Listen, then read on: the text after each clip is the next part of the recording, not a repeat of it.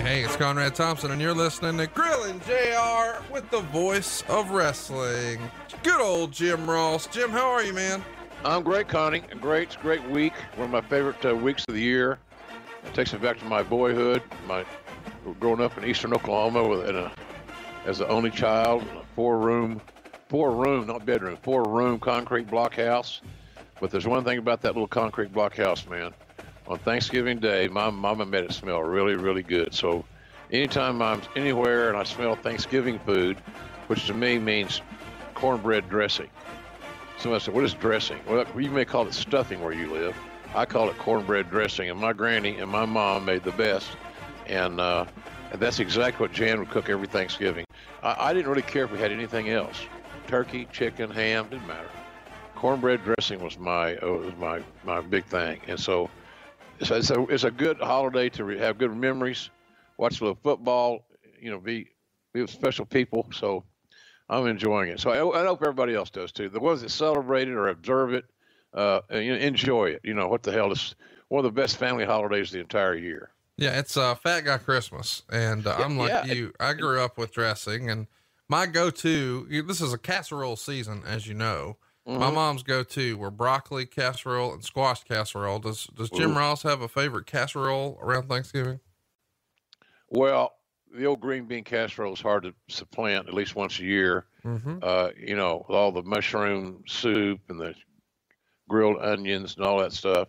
But I'm really intrigued by the ones you mentioned your mom made. I would be very invested in both those, quite frankly. I think you'd be into it. We got to get you down here for a Thanksgiving sometime. But of course, this year you're on the road, man. Last night was the big AEW show. I think that's going to be a bit of a tradition there at Sears Center. I could be wrong, but what a cool, wrestling and Thanksgiving. It just goes together like peanut butter and jelly. And people say that about you and our subject today, Jerry the King Lawler.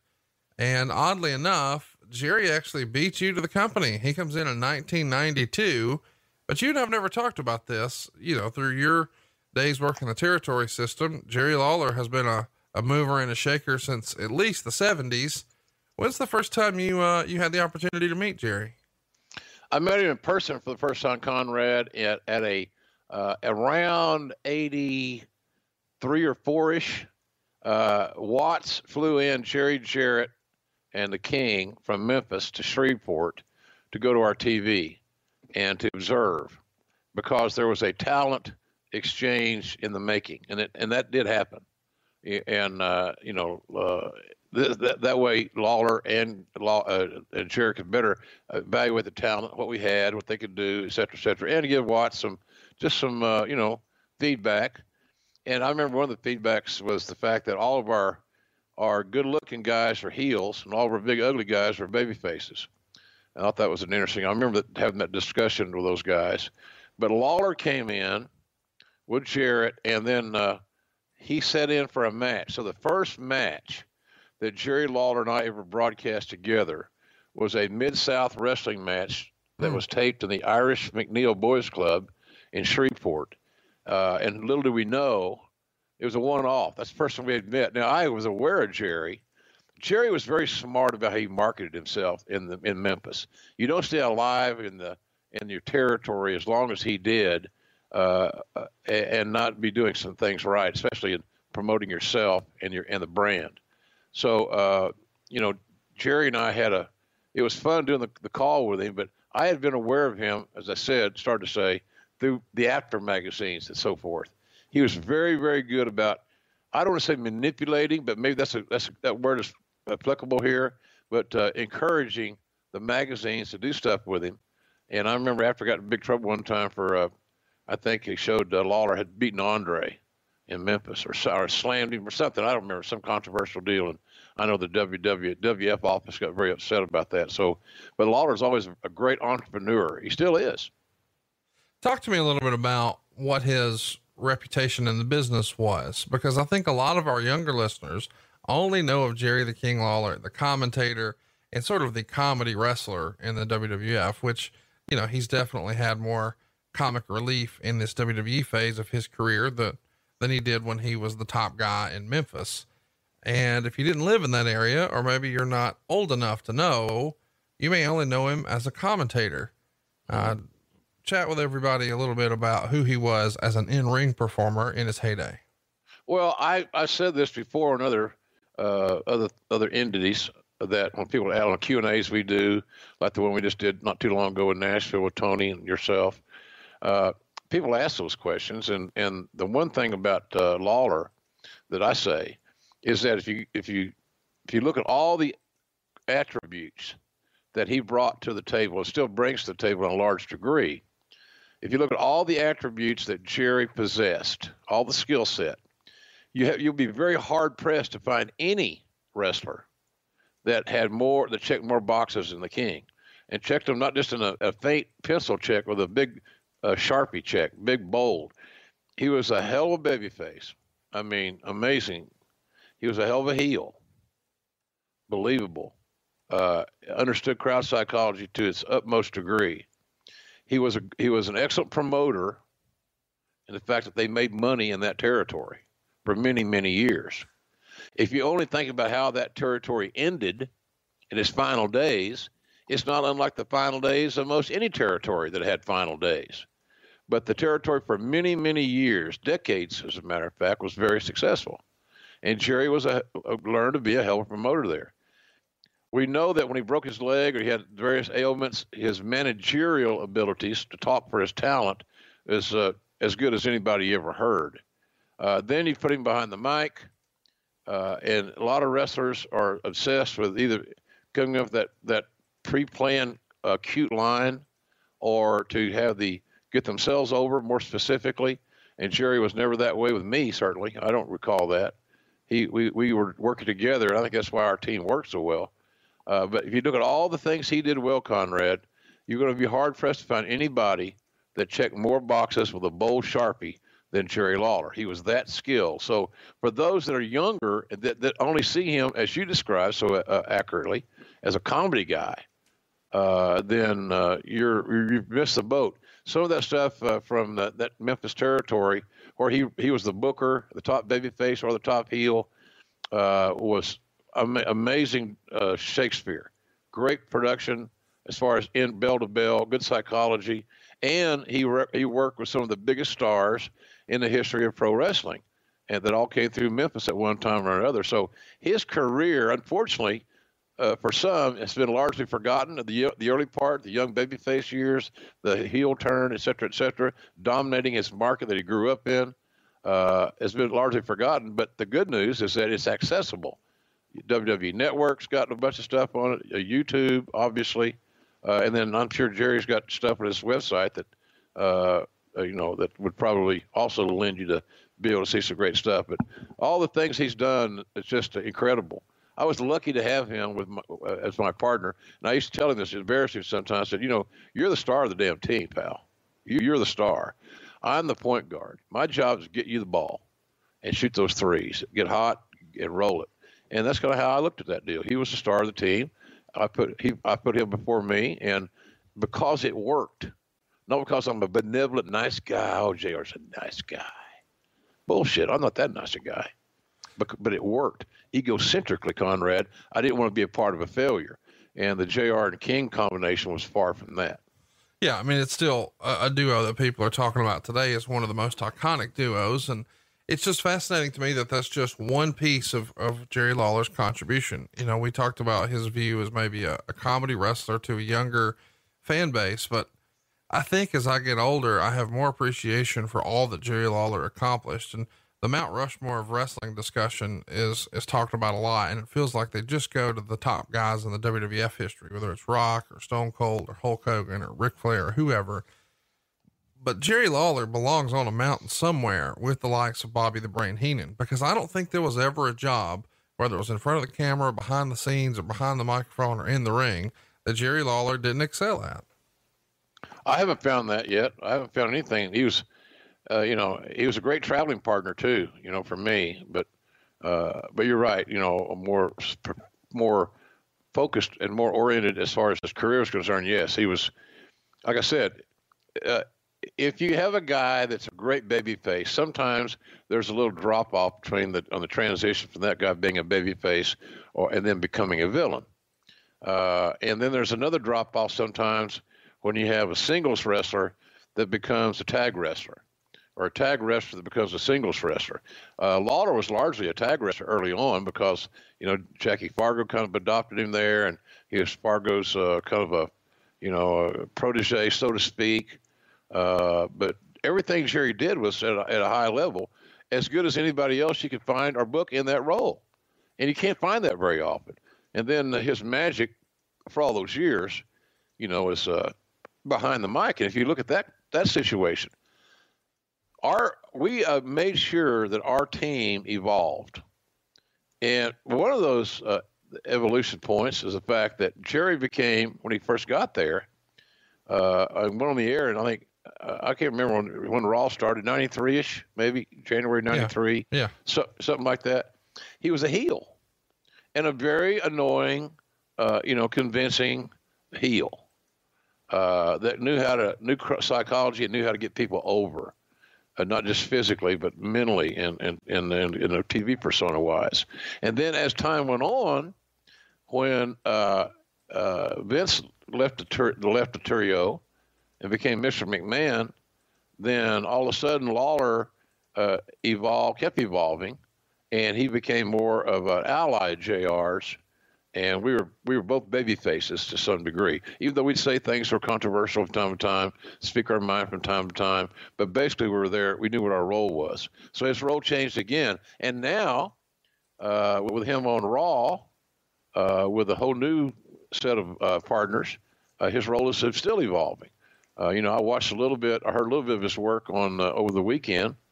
And thought, he's still evolving, still changing, which reminds me, we talked about Chris Jericho doing that. The smart guys figure out how to evolve and stay ahead of the game, especially when you're like Jerry, who's getting close to 70 right now. And, he still works every weekend just about. I mean, if he's got a weekend off, it's rare because he enjoys the wrestling much, much more than he enjoys the broadcasting. Even in a small venue, a few hundred people, he's there. He can pull a strap down. He can get the music entrance. He can all that stuff. He enjoys that. And why the hell not? So I asked you the other day, I told this story here. I said, how long are you going to do this shit? How long are you going to go to these little places and do all this stuff, travel? It's a travel, folks. It's not actually getting there or being there. It's getting there and getting home. He said, I'm going to do it as long as they keep booking me.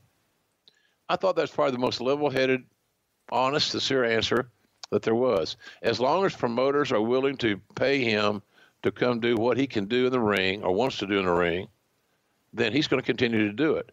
And he hasn't said it, well, I'm going to quit when I'm 73 or I'm 75 or who knows.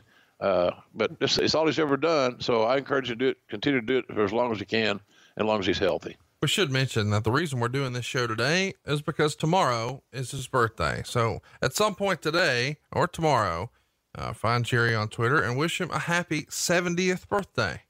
There you go.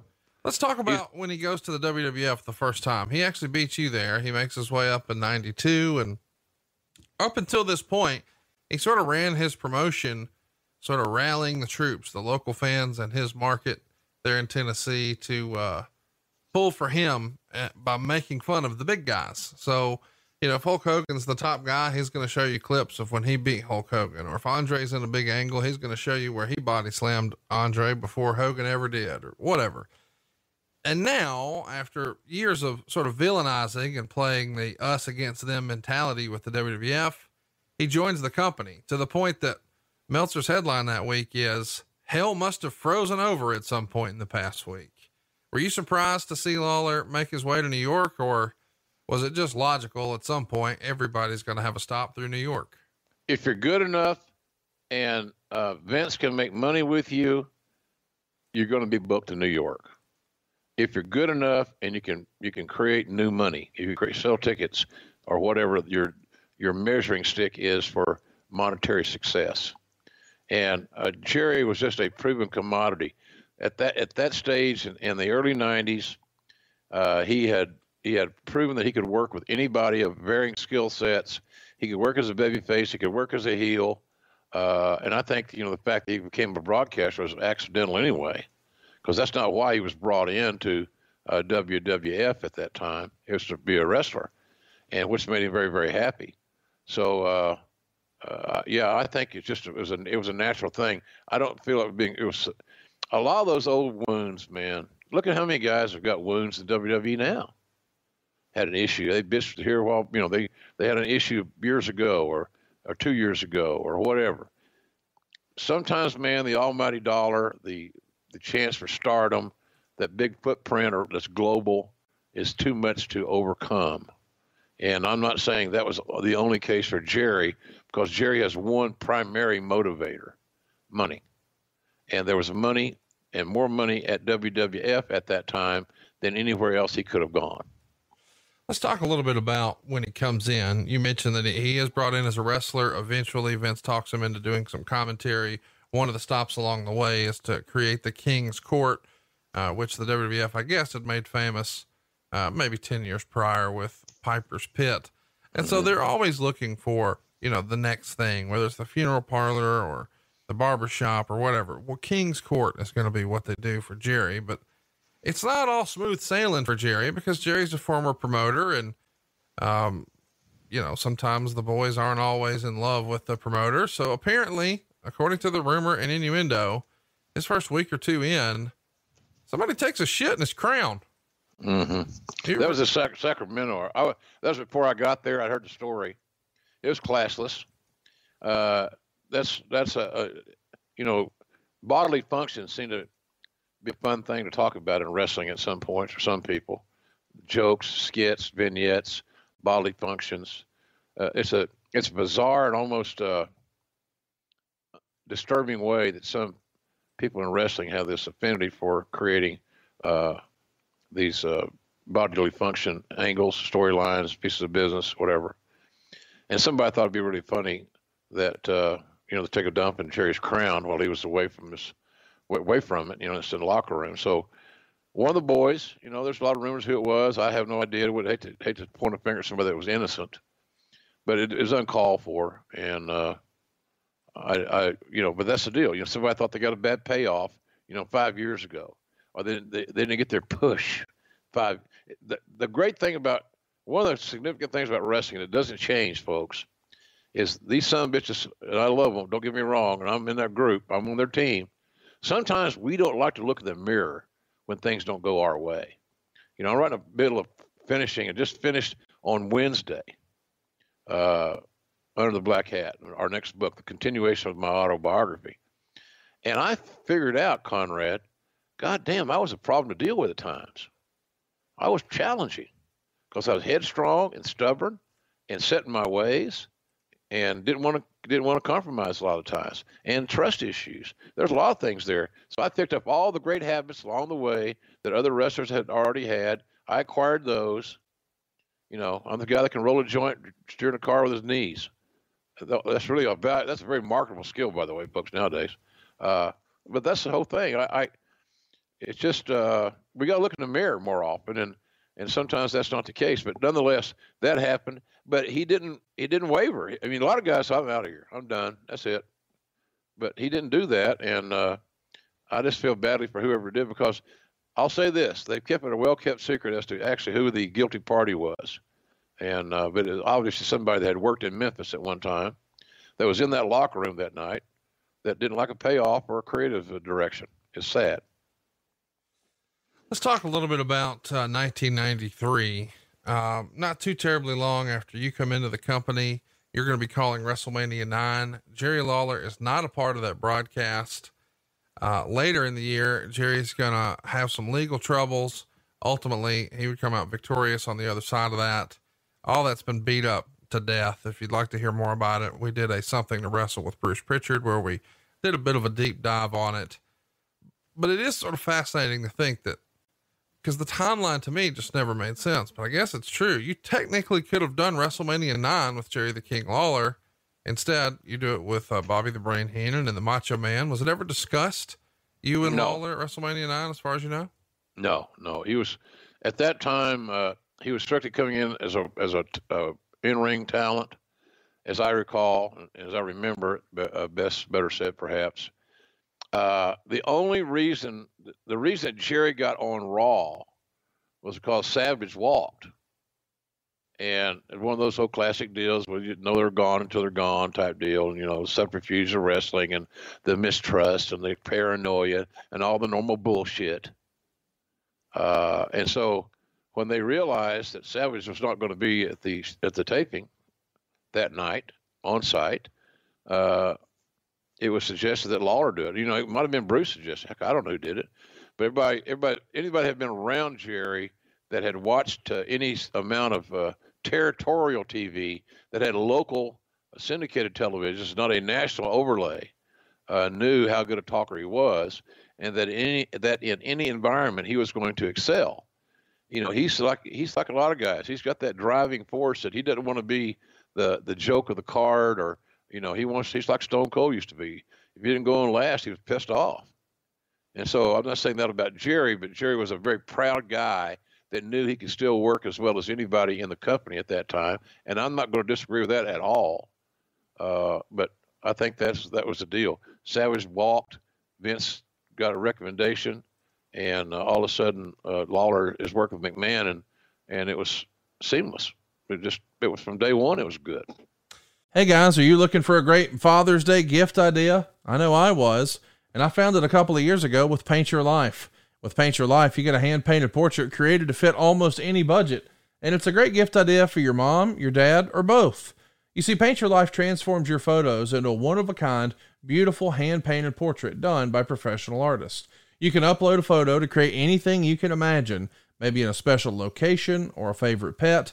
There's lots of options. You pick the artist, the medium, and you even get to work with the artist to make sure it's perfect. You get started in less than 5 minutes, and you can get the portrait in as little as 2 weeks. You can give the most meaningful gift you've ever given at paintyourlife.com, and there's no risk. If you don't love the final painting, your money's refunded, guaranteed. And right now, as a limited time offer, get 20% off. That's right, 20% off and free shipping. To get this special offer, text the word Ross to 87204. That's Ross to 87204. Text Ross to 87204. Paint Your Life. Celebrate the moments that matter most. Message and data rates may apply. See paintyourlife.com/terms for details. Afford Anything talks about how to avoid common pitfalls, how to refine your mental models, and how to think about how to think. Paula, while certainly you can mess up on $1 million a year, it is far less likely than it is on $30,000 a year. Right. I would meet wonderful people that were struggling with a budget that was super tight. It was 100%. You need to make more money. Make smarter choices and build a better life. Afford Anything, wherever you listen. Of course, Savage leaves at the end of '94. But the thing that I think everybody wants to talk about is his feud with Bret Hart. I think his feud with Bret Hart on TV is probably his most significant wrestling feud or angle or whatever within the confines of WWE. Of course, you know, it happens after Bret becomes King of the Ring in 1993. That's a natural feud for the real king of wrestling, Jerry the King Lawler. And, the big Kiss My Foot match. As silly as some of this sounds, this was pretty good stuff in 1993. Do you think this is his best work within the company, or at least most notable? Oh yeah, most notable by far, because he's working with a world-class athlete in Bret Hart. And again, as we've mentioned this show, and others have picked up on Twitter, hey, it's Conrad for you, and at JRSBBQ for me, on Twitter. Bret, I don't remember seeing Bret Hart ever in a bad match. Then you add someone with a skill set and the psychological abilities that Lawler had in telling a story that matched Bret's, no doubt about that. You had two guys that are totally on the same page. But the most important thing about that was that it was a personal issue. There was something personal at stake that had been said or done that created this union between the good guy and the bad guy. And it was a clear enough deal where you're insulting someone's parents. That's the one thing we can all say. Everybody's got parents. You had to have a mom and a dad to get here. So in some shape, form, or fashion, we all got parents. We can all identify with some of that stuff, and most normal people can, certainly. But that was the deal there. We could understand it. It was personal, and Lawler was great at stirring the pot and creating that angst So, yeah, I think it was the best thing that they had done. And I know he complained, mildly complained one time. He thought Bret was going to break his leg sticking his toe in his mouth. But it was an old school wrestling angle. It was an old school territorial stipulation. Kiss my foot. You know, the loser's got to kiss the other guy's foot. I did a version of that with Michael Cole. It wasn't a stipulation, but I had to kiss his feet, and they had made up to have like this athlete's foot and all this other fungus and shit on it. That was so funny, though. And humor is so important in wrestling, Conrad. God damn it. The only reason I watch wrestling is to get a good belly laugh, for God's sakes. Why else would you watch pro wrestling in today's market? I'm being fucking facetious here. But that was the deal. It was a personal issue. Everybody could get it. And Lawler executed the plan to a T, and Bret showed the exact amount of realistic outrage. And let's not forget good old Stu and Helen. They were there too with their outrage, and that helped build the angle as well. So it was all the stars aligned. It was all good performers in their role, and it was real. And so I thought that you're right. Jerry did a lot of things, and unfortunately, people are going to remember his angle at WrestleMania with Cole. That's the only time he got to wrestle at WrestleMania was in a gimmick match with the announcer, and I think that's been kind of a letdown for him. It would be for me. So in any event, yeah, the Bret Hart stuff. But look, we can't give Bret enough credit because during that period he was on, and Jerry realized he was hot, he was on, and Jerry was smart to know that I could hook my right now, and we're going to kick some ass, and they did. We should mention that it all comes to a head for Jerry with some of his legal problems around Survivor Series 1993. He's supposed to have a bit of a payoff for his Bret Hart feud here. It's supposed to be the King's Court against the Hart family. Of course, instead, Lawler is sidelined. They replace him with Shawn Michaels. He has 3 knights, and those knights, allegedly, one of them was supposed to be Terry Funk. We'll talk about that another time, but it's a shame that we never got to see it pay off exactly the way we hoped. Hey, let me ask you about Jerry Lawler here. Once these charges are dismissed, is this just a huge relief to him? I mean, what's your relationship like with him? And now I know now you guys are best of friends. Was that the case here in 93 or just business acquaintances at this point? I think business acquaintances is probably a better way to describe it. You know, the only time we had met, as I mentioned earlier, was in the mid 80s there in Shreveport. Other than, reading about Jerry in the aftermags, and then knowing talents that had worked in Memphis. If you're a star and you're booked in Memphis, at some point you did work with the King. At least you hoped you did, because that's the way you're going to make the most money, because he was the most over. But I think we were just basically a business partners. We did realize early on when we started working together that we had a tremendous amount of things in common that we could build on, and we did, and we have, and that friendship has lasted all these years. And that's rare in the wrestling business, quite frankly, because it's such a paranoid-laden, insecure world more often than not, because the most powerful weapon in wrestling, as we all know, folks, is the pencil, because it's got, or actually, I'll take that back. The most powerful weapon in all of wrestling, Conrad, is the eraser. And so you're one eraser swipe away from being eliminated from the main event slot or wherever you want it, whatever you're shooting for. So, but we found out we had a whole lot of good things in common, and we built on those. But as I was about to say, you just don't have that many lasting friendships in the wrestling business. One that's lasted, 30 plus years. Let's talk about when he comes back. The charges are dropped. He's in the clear. Vince McMahon knows that, but he still keeps him off TV for what feels like several months. He doesn't actually come back until WrestleMania 10, and he's here doing commentary with Vince. And a few months later, we see Lawler start a bit of a feud with Roddy Piper.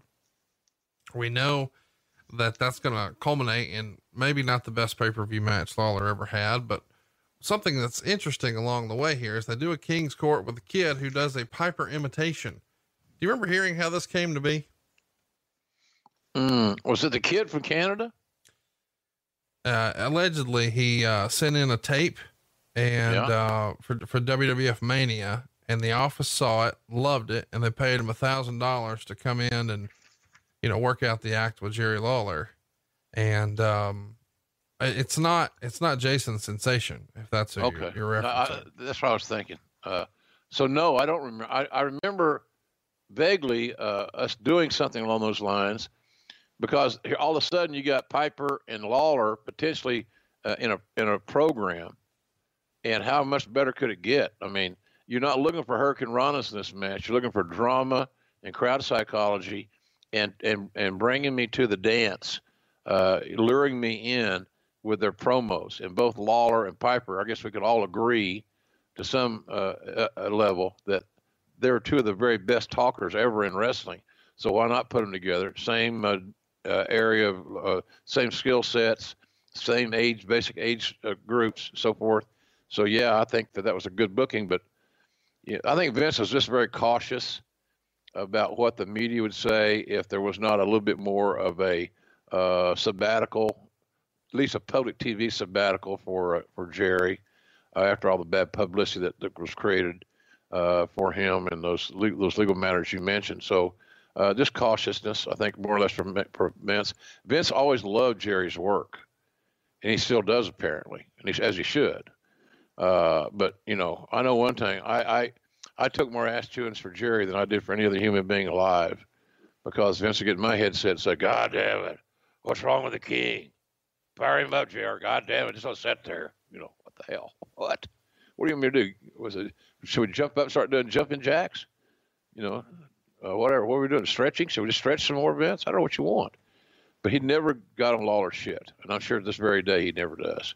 There's always others out there that can take the wrath, and so I used to tell him that during a commercial break, I'd take our headsets off. I'd lean over and say, "Well, I just got my ass chewed out for you again, just so you know." He'd laugh, giggle. So this is one of those deals. But we had a lot of fun together in that regard, because we had so many things in common that we didn't always have to talk about wrestling. Didn't always have to talk about it. So that we had mutual interests, and always, you know, from music to food to sports to women. There's a lot of things that we chatted about on our road trips or when we were hanging out together. So he was just like having a brother. You know, you find out, you know, you have this brother you didn't know you had, and then all of a sudden you find out what this brother's interests are, and ironically they mirror some of your own interests. That's kind of how I looked at my situation with Jerry all those years. Well, you talked about taking some shit. Jerry took some shit for King of the Ring 94. It goes down June 19th in Baltimore. It's him and Roddy Piper for 12.5 minutes. Piper gets the win in a 1-star match. It's just, it's a miss, and it's on last. What did you think of, I mean, this is not Lawler's finest hour in the ring, especially with WWE. Would you agree? No, that whole show was a train wreck. That's a show that Art Donovan, the great former defensive tackle for the Baltimore Colts, was on the broadcast team with Moon and Piper, or excuse me, Savage.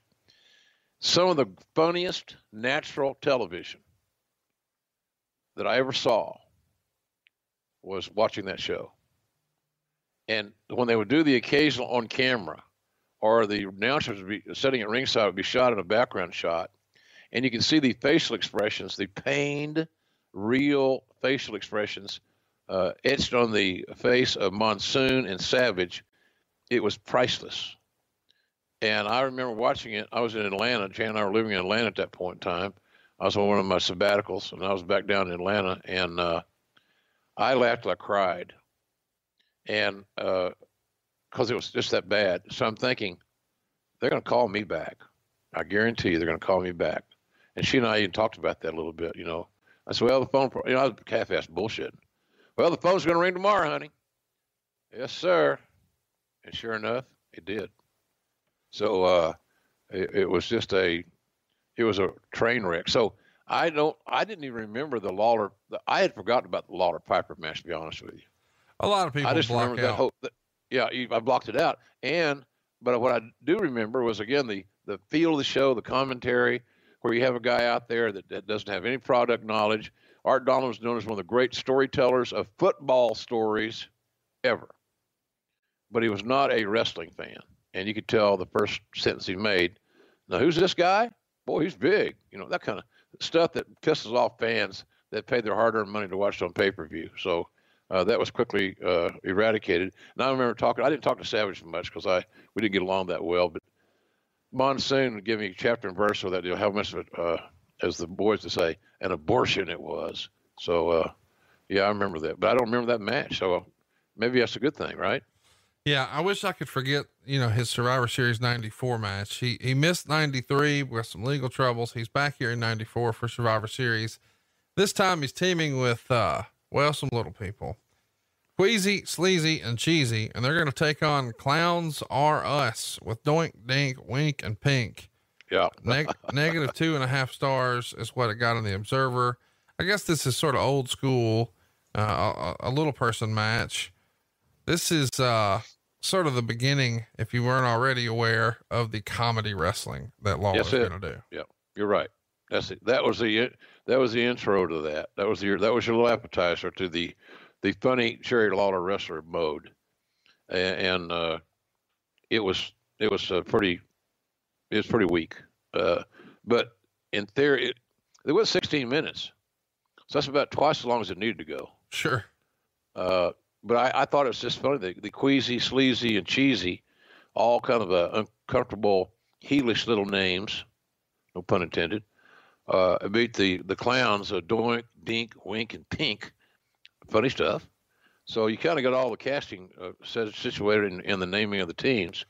But it was what it was supposed to be. A little comedy, let me love a serious card. He works with Brett at the very first In Your House, but really it's not to have a full blown classic Lawler Hart match. It's to sort of ease Brett into an angle with Hakushi. And then after that, he's, doing some enhancement stuff here or there, but the big match at King of the Ring 95 is a Kiss My Foot match that you referenced earlier with Bret the Hitman Hart, 9 minutes and 20 seconds, 2 3/4 stars. In hindsight, I'm sure some people watch this for the first time and think it's a little silly. And the silliness is not done here. I mean, we're going to pivot straight out of this into, Jerry having to go visit his dentist because Bret's feet were so bad that now they've damaged his teeth. He's got to go see Isaac Yankem DDS. Man, I know it's easy for fans on social media to get online and just tear apart Creative now, but goddamn, it's not like they were hitting home runs in 95 here. No, it's all subjective. And 95 was a crucial year. We were going through transitions. You see what the trend here is that you got Bret, who needs to be in all the top programs, but then you got another level that, do you really want older guys occupying that many spots at the top? Probably not in theory. The older guys, meaning like Roddy and the King and there are others, we go back and research it, that had their best years behind them more than they had in front of them, athletically speaking, just because of their age and so forth, injuries, wear and tear. But man, that's what that's what the company was trying to do at that time. And pointing that out helped me get my talent relations gig. We got to get younger, or we're going to die on the vine here. We can't keep repackaging guys like the Bulldog. Very good, but I mean, how many reincarnations? He's the Bulldog. He's the British fucking Bulldog. Ain't that good enough? And then you got Piper, and and then Funk was there for a while. We had a lot of great historic Hall of Fame level guys that you want to be on your team. You just don't want them all playing starting quarterback or your tailback, or what you want. You want to give those spotlight positions as best you can to some younger guys that have more years ahead of them to monetize your investment. But I think that's where we were in that transitional period. And there was a lot of throwing shit against the wall to see what was going to stick there in the mid-90s. Let's talk about another innovation Jerry has around this time. It's probably 1995. Whenever he's wrestling enhancement talent, he would actually bring a mic to the ring with him and just talk trash the whole way to the ring. And I got to tell you, this made me a bigger fan of Jerry the King Lawler. And I think he really got to show off, his mic skills in a unique way. it added a great another layer. I was a big fan. What did you think of this, and whose idea was it, to the best of your knowledge? It was either Jerry's or Vince's, I'm guessing. There may be somebody else there that how wrestling creative goes, Conrad, is you know now all these amazing podcasts you host every week, every day of the week, except Saturday and Sunday. That's coming, I'm sure. But nonetheless, it started to get a little bit old for me. But in the beginning, when it was new and fresh, like many things in pro wrestling, it worked. And I thought Jerry pulled it off. I mean, he didn't miss a beat sometimes. And instead of just doing random sound bites, his in-ring stuff during these matches, which is really the more entertainment side of pro wrestling than it is the actual physical combat side, obviously. Because you're not going to get into a fight with somebody that's supposed to be good and have a mic in your hand, which restricts your striking ability and also is, awkward. But Jerry did a hell of a job. And it sounds like it was an old school. Lawler said, "Hey, Vince, what about this?" Vince did it, ha, ha, ha. Kind of like Bruce last now. Ha, ha, ha. That kind of deal. And kidding. But then they mutually agreed, and they tried it. So it was, I don't know who else could have pulled it off as well. The only guy I could think of in his heyday of working that could pull it off close to what King did would be Bobby Heenan. And Bobby Heenan and Jerry Lawler had so many of the same amazing qualities and skill sets that I have ever been around. And I don't know of anybody that I've worked with since the 70s or I saw since the 60s that had more all-around skills than the King and the Brain. You kind of stop that list at that point. What a cast of characters the 95 Survivor Series had. Undertaker and Fatu and Henry Godwinn and Savio Vega against Jerry Lawler, Hunter Hearst Helmsley, King Mabel, and Isaac Yankem. But right after that, sometime in early December, maybe late November, Lawler suffers a broken leg in a match with Brad Armstrong in Memphis. His doctor says it's not all that serious and he'd be back in action after the first of the year, but still, now you've got one of your top guys getting injured and it's not on your programming. Is that just a source of frustration, or is there any sort of heat with Vince over an injury like that? I think more frustration than heat, because you knew that Jerry was going to stay emotionally involved in the Memphis promotion, because he'd helped the culture, cultivate it, and all that stuff alongside Jarrett and other talented people that were in Memphis. But Jarrett and Lawler used to book that territory half a year at a time. So Lawler would have the book for 6 months, and then Jarrett would have the book for 6 months. It was kind of the theory. I always thought that was pretty smart. You look back at nobody should be the same booker for continually forever. It's just you run out of ideas. I mean, it's same, look at Hollywood. Look at why do shows have a certain shelf life? Why they quit making Seinfeld type thing? It's just sometimes the creative dries up, and you got to get a fresh start, fresh perspective. I remember I was talking to Chris this morning about he's a big fan of AEW. He's a displaced fan. He grew up as a Mid-South guy, and we were talking about how Watts kept things fresh as best he could, because Watts always was the end. He was always the guy at the end of the equation. But there were a lot of bookers there. Ernie Ladd, Ken Mantell, Bill Dundee, Dick Slater. I think Terry Taylor booked a little while. I'm trying to think who else was in there that did booking for Cowboy.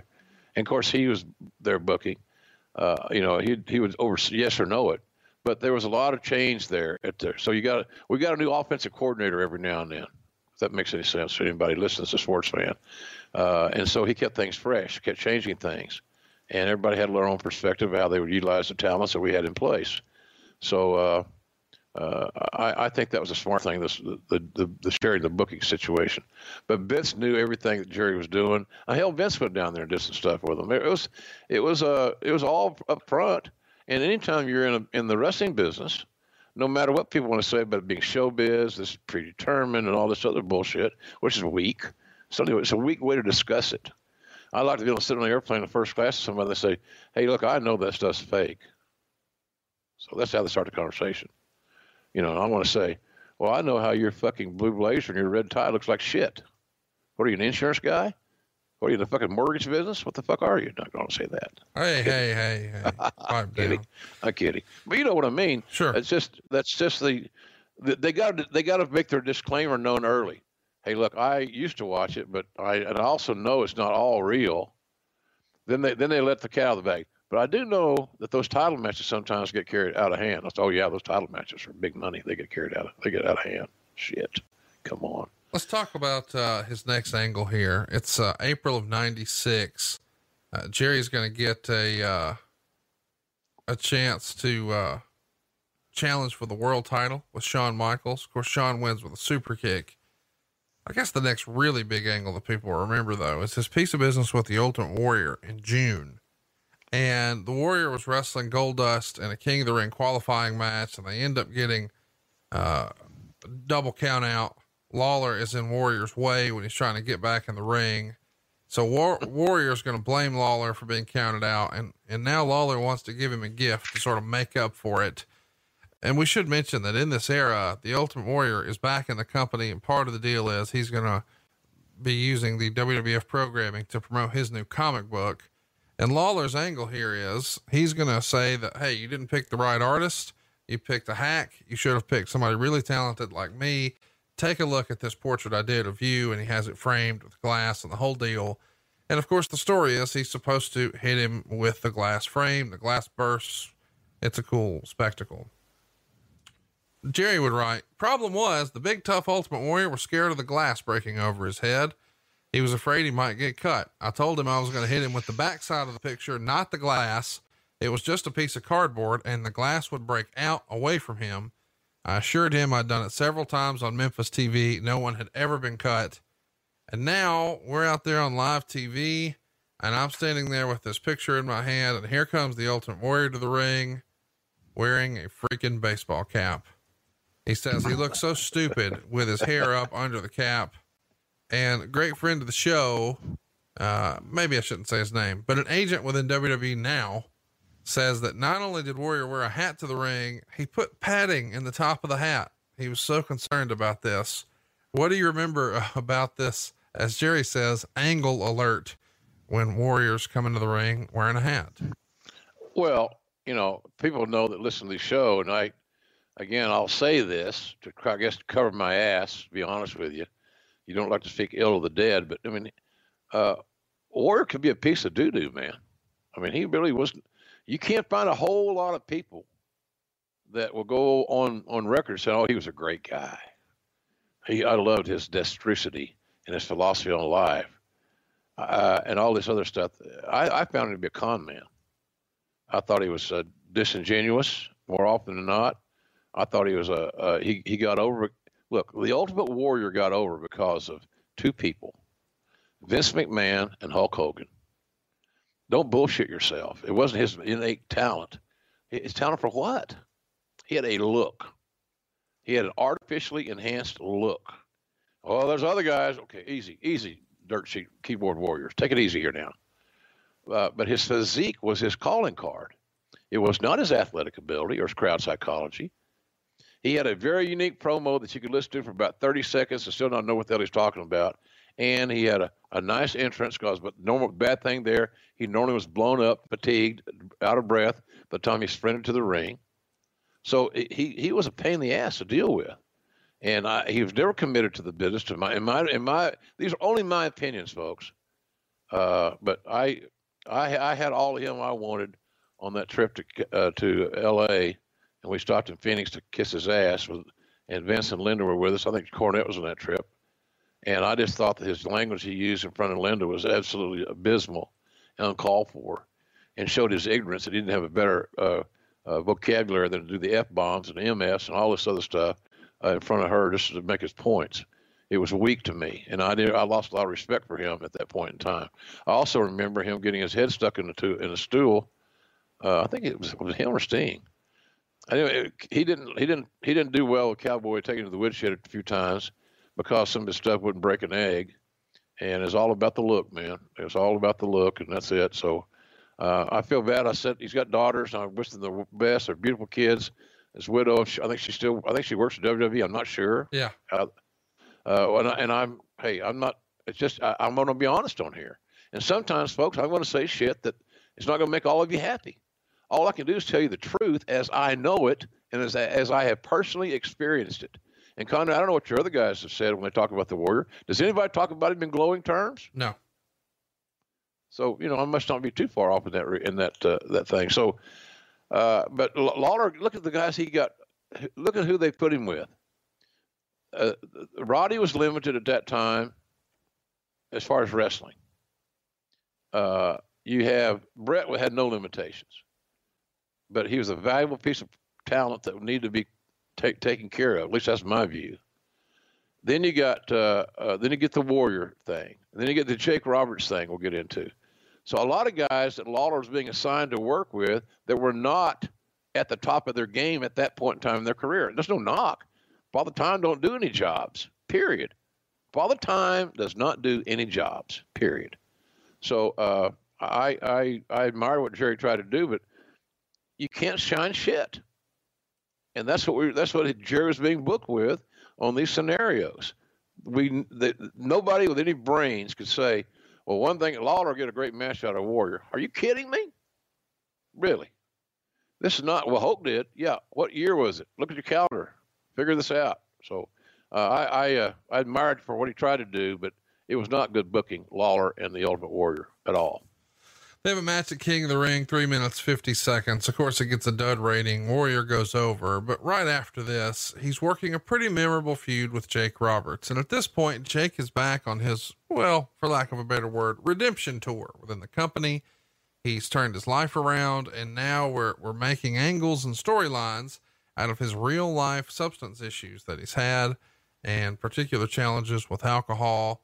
And of course, Jerry has a great time with this. A lot of people would be critical of this and say it was in poor taste. Others thought it was some of Jerry's best work. It's going to pay off at SummerSlam 1996. The match is 4 minutes and 7 seconds. Meltzer didn't like it. He gave it a dud. I thought it told a great story, very old school style match. What did you think of his work with Jake Roberts and the decision to bring to the forefront and sort of smarten up the audience at home about Jake's substance challenges? I thought we could have been more creative about the storyline, without going into all the detail about, the booze and all other illegal drugs that were being ingested allegedly by Jake. I didn't think it was the greatest thing in the world there, because I don't think that anybody had any long-term plans for it to have a happy ending. So you're telling this heartbreaking story of this guy that's had, been in a troubled home his entire life, how he was raised, et cetera, being so unique. I did an interview with him that I don't know. I never saw it, but it was a video where he and I got down to the nitty gritty talking about his family and how he was raised and the parenting that he encountered. And I thought, I don't know how that all made the edit, but boy, it's some compelling shit. I can tell you that right now. But I thought we focused on the wrong thing. I think we could tell that story a lot of different ways, and that was not the best way. Don't like to kick somebody when they're down in that regard. He had some issues. He did, and it's well documented. And, Dallas Page had helped Jake a lot along the way. We're all aware that Jake's had struggles, like many of our friends. Many of the greats have had troubles, whether you be in Hollywood or on the football field or wherever. The greats sometimes fall from grace, and they have trouble adjusting. So, but I see he's doing well now. He's on the road. He's doing these shows. I've seen good reviews for them, the Q&As, stage shows he does. He's funny. He's got great stories. But this was not one of his great stories, working with Lawler. Let's talk about what Lawler's doing next. Unfortunately, he's going to have to work with a greenhorn named Mark Henry. Now, of course, Mark Henry is going to go on to be a Hall of Famer, no doubt, and a major contributor. But here, he is at the very beginning of his career, September 1996, In Your House Mind Games. It sort of is what it is. Meltzer would say at this point, Henry seems a lot closer to Bill Kazmaier than Ken Patera. Of course, after the match, and we've recently talked about this, Leif Cassidy, Marty Jannetty, and a young Hunter Hearst Helmsley would all jump on Henry He cleans house on all of them, and then he throws Triple H over the top rope onto both of the rockers. Meltzer wasn't high on it and said Henry showed nothing. Of course, we know that Mark Henry sort of growing up and before our eyes as a performer. But if you're going to try to get over a young talent, who better than Jerry the King Lawler? Am I right? Nobody. And the other thing too is that I don't think, as I recall, look back, Conrad, that Lawler and Mark Henry are total strangers. I want to think we sent, I signed Mark Henry, and I think we sent him to, he got some Memphis time. Mark was an amazing, I went to the bat for him big time, and I still would to this very day. He's a lovable big bastard, and I think the world of him, except he's just a goddamn Texas Longhorn fan. That irks me about once a year. But nonetheless, I digress. But they were familiar with each other. You want somebody that understands their role. We know that The Rock made that cliche money, know your role. Lawler knew his role. His role was to get out of there alive, to protect Mark Henry, not take Mark Henry down a road that he had never traveled on before, and only do things that Mark could do. And at that time, they were limited. Their strongman stuff.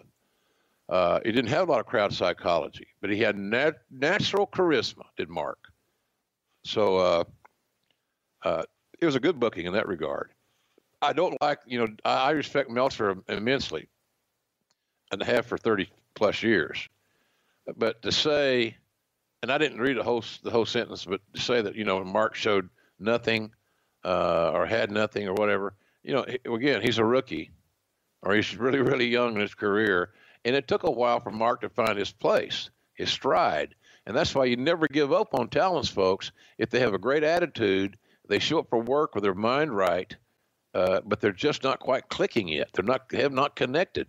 You can't shit on them. You can't turn them out to pasture because we have, as a system, done a good enough job of facilitating the learning curve of this individual.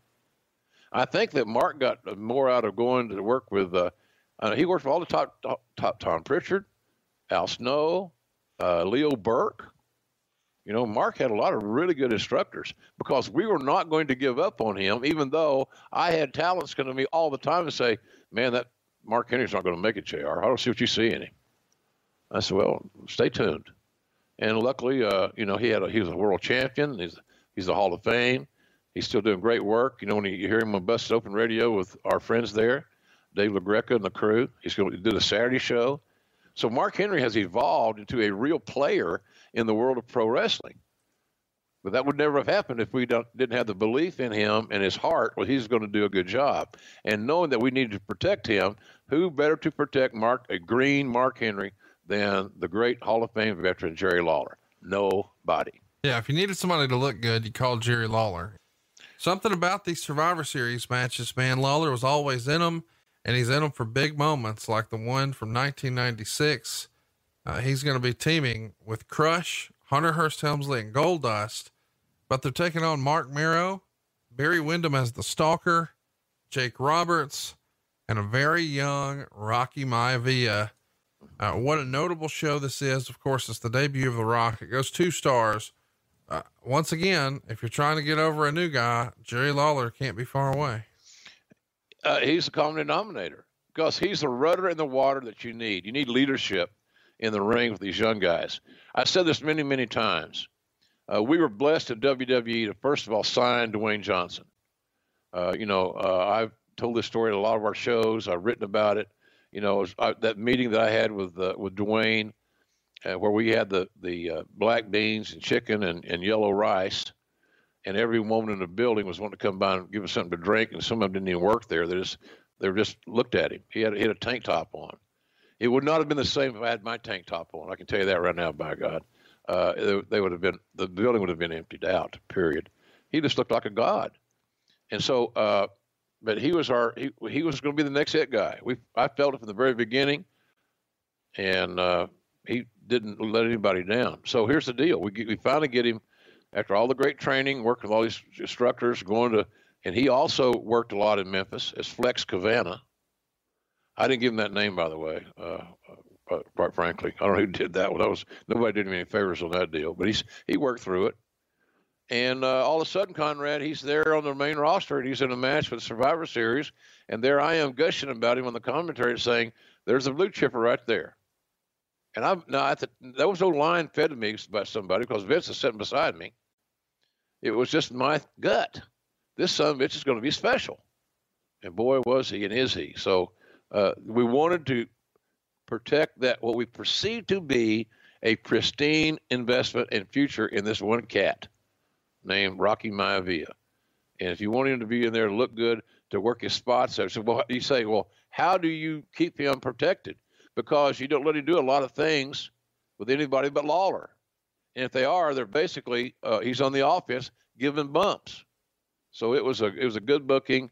And we found out, right away, the crowd, for whatever reason, they spit him back at us, because I guess we pushed him too hard. So it tells you can't do this. You can't just go stuff things down people's throat. Even today, it don't work. So, we had to take care of The Rock. And he wasn't even The Rock then. He was Rocky. Well, right after this, or so it seems, he's in another big angle. This time, he's going to be tasked with taking on ECW. There's going to be a bit of an on-air feud with Jerry Lawler and Paul Heyman. And this is good stuff. He's out here sort of roasting ECW, saying that, the ECW arena should have been made out of toilet paper because everything in it's shit, and it's extremely crappy wrestling, and really good stuff. Behind the scenes, what was the relationship like with Paul Heyman and Jerry Lawler here? It was controlled animosity. I don't think either guy liked the other very much. Why do you think that they both respected each other's abilities as professionals, because they both knew how good the other was at doing their job. You'd have to be a recluse and have your head up your ass not to see that both of them were highly skilled. But they just didn't get along culturally, personally. We did one of those shows on the WWE Network where we talked about things happening in the ring, and I asked Lawler, he broke Paul Heyman's jaw. And I asked him point blank, was it an accident, or did you do it on purpose? I did it on purpose, says Lawler. So there's always some heat there, and it generally is one of the two C's. I don't know which one it is. So I can promise you, if Heyman and Lawler did not exist well in that era, it was because of one of the two C's, cash or creative. But they also had a lot in common in the fact that they could make you love them or hate them just by what they said and how they said it. So they were highly skilled in all the right areas. But they and maybe it's the fact that Heyman's from Scarsdale and Westchester County, New York. Father was very successful and a fluent attorney, and Lawler was raised in more of a blue collar atmosphere, growing up in Memphis, become the local hero there. They had different backgrounds. They had different routes to get where they're going. So they just didn't, there was just no commonality there other than some wrestling stuff. And some of the wrestling stuff then was tainted because of cash and creative. Let's talk a little bit about what he's doing next. He's going to be put into a bit of a feud with Goldust, and he's going to blur the lines here in a couple of promos where he's talking about the man behind the character, Dustin Rhodes. And he's going to be very critical of the Goldust character, saying some very nice, not so nice things, and doing the same about, at the time, Dustin's wife, and even mentioning his daughter. Way, way, way over the top. I assume that Jerry's not going into business for himself. All of these remarks are approved ahead of time.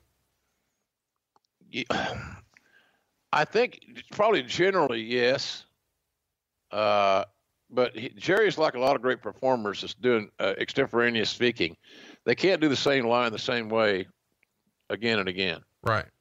So I think that's kind of where he is on that. I think it's a lot of instinctual stuff that always affected our pre-gaming. When we started working together, about just the two of us. And I thought that was the best incarnation of JR the King, was a two-man team on Raw. I learned early on, like at about the first few weeks, that he detested prep work. So I come with all my highlight stuff and all my little, red highlighter. The orange highlighter meant this, and the yellow, I overthought it. But it helped me. But then when I wanted to share what I was using to help me, it wasn't what he wanted. It didn't work for him. So we stopped pre-gaming. and I would just give him the high spots that I was aware of, because all you had to do is give him that. That's how Dusty Rhodes used to work with me on TV. He knew I knew enough to not screw it up, so he'd give me just the basic nibbles of where he's headed, so I could fill in the blanks with my own feelings and my own timing. And that was Jerry.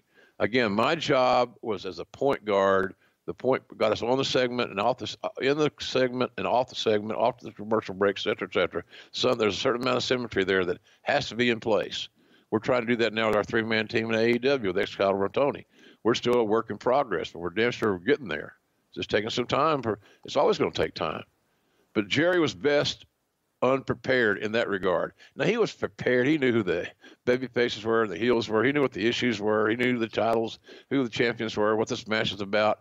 But past that, he didn't want to know anything else. And I accepted the same theory that, people ask all the time, did you know Foley's getting thrown off the Hell in a Cell? No, I didn't know, because Jerry and I were not incessant on telling us everything that's going to happen. We felt like that we could figure it out.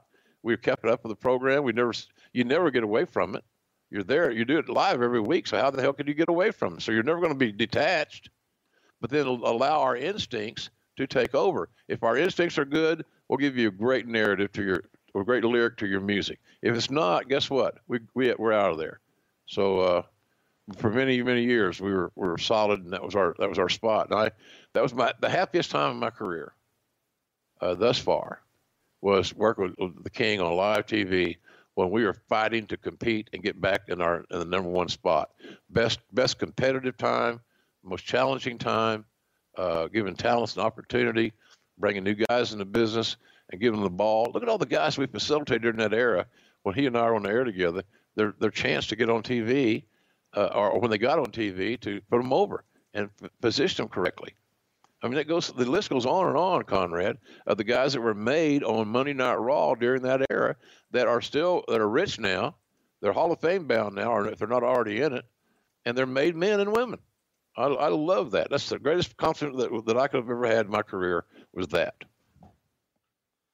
Of course, we know Lawler's going to have a busy 1997, perhaps no better than early June, where he's going to show up at the ECW arena and just create chaos after the lights go off. And then when they come back, Jerry's in the ring, and man, it's riotous here. And then the next day he's on pay-per-view taking on Mankind for the King of the Ring. Of course, Mankind gets the win. I think this is the first time Jerry was actually involved in the King of the Ring in three quarters. The next night on Raw, though, Lawler is going to bring Van Dam to ringside, and we're going to continue the ECW angle with Scorpio, and there's going to be some schmaz here with Paul E, and it's just really well booked, the old ECW thing, and it's going to culminate, as we know, with a pay-per-view appearance for Hardcore Homecoming. Jerry Lawler working with Tommy Dreamer. What do you remember about Lawler telling you his experience with all this ECW stuff was? Because this is something that, fans who were watching at the time really believed in. They thought, okay, well, this is whatever and that's whatever, but man, Lawler really hates these guys and they really hate Lawler. And some of that is because the ECW hardcores were so behind Paul Heyman. Man, Jerry Lawler had white hot heat to that audience. Yeah, big time. The real organic, legitimate heat. It reminds me a little bit of Lawler's resistance to ECW was, I think, more twofold. First of all, I don't think he had any grudges against any of their talents, because I doubt very seriously, in all due respect, that he had a relationship with hardly any talent on the roster other than the occasional Terry Funk coming in or whatever like that. But the presentation of pro wrestling, much like it has been the last couple of years, it continues to evolve. And I think that's what Lawler was resisting at that time, publicly. This is junk, and it is crappy, and it's all chairs and tables and fluorescent lights and all these other things. It's not wrestling. It's just a stunt show using gimmicks.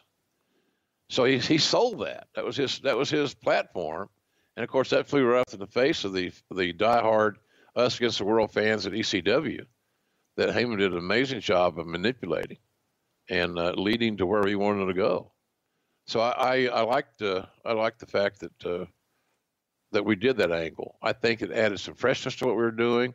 It exposed some really good, deserving talents, more of a platform to do their thing. And I took that as an opportunity to get to know some of these cats, and then I hired them, a lot of them. And because they were ready, they were hungry, and they had paid their dues for damn sure. And they needed to make some cash, and so we were there, and we provide that opportunity. So I think that Lawler stood for everything that ECW's fan base and their brand did not. He was the old guard, the establishment, and they wanted new innovations, new things going on, maybe less selling, maybe more sensationalistic spots, and some spots that they were doing that should have probably in all reality been finishes were high spots. And some old school guys thought that was not the way to steer the vote. So I just, here's the deal. As a wrestling fan, those are some of the most fun shows, those ECW, WWE shows, pay-per-views that I think that I was there. I never got to be a part of any of them because that was Joey Styles' deal, and which I fully applaud and love Joe's work and still do. But, it's fun to watch. As a fan, it's just fun to watch. And one of the reasons they were fun to watch because you had a heel that was, God, like you said, Conrad, white hot. Do we have any heels that are white hot today? Now, I'll tell you, this is going to sound, well, he's self-serving, he's kissing Tony Khan's ass. Chris Jericho's probably the best heel in wrestling right now. Well, Cody's probably the most over babyface for sure. I mean, they've told some great stories with Jericho and with Cody in terms of making one very, very hated, even though, he's still funny. And I know how you feel about that, but Cody, the most sympathetic babyface in the game right now. Yeah. And I want to clarify one thing here, Conrad, about the funny thing. Here's all I'm saying, folks. I love comedy. I love to laugh. I love to make people laugh. I love to have fun. I really, truly do. Swear to God. But I find it challenging to try to incorporate comedy at the wrong time. So when you got the audience in the palm of your hand and you're leading them exactly where you want to go as an antagonist, it's hard to dislike an antagonist enough if he or she is making me laugh more often than not. So if the comedy is a sidebar, the comedy is an add-on, an addendum, I'm cool with that. But when we try to write it into show and overscript it, so you got to, we're 30 seconds in and I'm doing a comedy spot or a bit, then I'm going to do my thing, and then before I get my close and my promo, I'm going to do another comedy line or two. Then if you're entertaining me, why should I not like you? If you're making me laugh and you're giving me pleasure and what you're saying is funny and entertaining, what is the reason then that I should dislike you as a villain? It's hard. It's hard to differentiate. So that's kind of what I'm thinking about with that deal. But Lawler was really good Lawler's great at that because he knew timing and he knew crowd psychology. But it's a very delicate line that you walk. But I think Jericho right now is the best pro wrestling villain in the business. That's just, and yeah, I'm biased. I work his matches every week that he wrestles, and I have great respect for him. But so I am biased. I'm going to admit it. But I do think if he's not the best, you got to prove to me who's better. Something Lawler was not the best at was hitting dudes in the ball sack with canes. We should mention that on the way to this big match with Tommy Dreamer, he has another one of these appearances at the arena. That's a surprise. He takes Sandman's cane, whacks Tommy between the legs, errant shot. The pain is so excruciating. Tommy actually passes out for a moment. After the show, he has to have one of his testicles drained because it had swollen up, something serious. But of course, Tommy gets his revenge at Hardcore Homecoming, the second pay-per-view from ECW. And that essentially ends the ECW WWE feud. But there is going to be a feud in the courtroom of brewing. Allegedly, there is a lawsuit involved against Jerry Lawler and his partner, Larry Burton. And this is coming from Mark Silker, who is somebody who was trying to buy out the USWA. This is going to be a mess based on what the guys thought they were buying and then what they actually bought. And this has always sort of stuck out as, I don't know, exhibit A of why buying a territory, you know, when guys were buying territories in the 80s was maybe a little bit of fool's gold. What say you? Big time fool's gold. Big time. What are you buying? Right. Tape library.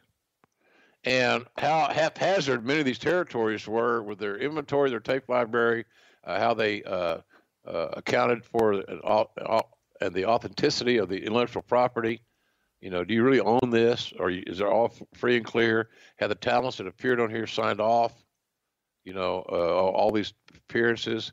It was not a well-run business because a lot of those guys, those big ego owners and promoters and stuff, never thought they were going to go out of business. So they didn't prepare for it. You know, a few of them did. Cowboy did. Paul Bosch did. I think that the Von Erichs did. But they're all old school people. And as you went along and farther on, it just younger. It didn't resonate. So I thought it was a fool's gold deal because I don't know what the hell you're buying other than that library. There's a library all free and clear, has been cataloged, has been organized. Well, I knew most of those answers. Probably not, quite honestly. So I thought that the guy was. I thought the guy was a fool's gold is a nice, polite way of putting it. Of course, the next big thing that Lawler's going to be involved in is a storyline with Al Snow, who's coming home from his stint with ECW. And eventually, as you know, he's got the head with him. His son, Brian Christopher, is going to get a bottle of Head and Shoulders shampoo and stick it with the head and then pin it because, you know, the head doesn't have shoulders. He needed head and shoulders. They're not. Yeah. Some of that comedy you were talking about earlier, here it is again. We should mention 1999, big year for Jerry Lawler. The movie Man on the Moon comes out. There's even a couple of great documentaries about this. Of course, it's the story of Andy Kaufman. Lawler was famous for having a tremendous interaction and feud with him in the early 80s, including a real special hit on David Letterman's show that people are still talking about. This is way before things went viral, but if going viral was a thing, that would have been a thing back for this. Talk to me a little bit about his experience on working with Jim Carrey, making this movie Man on the Moon. Well, Lawler got the approval from Vince to be a part of it, you know, so he could miss some things if he had to. And then, ironically, Larry Burton was an instrumental part of that process.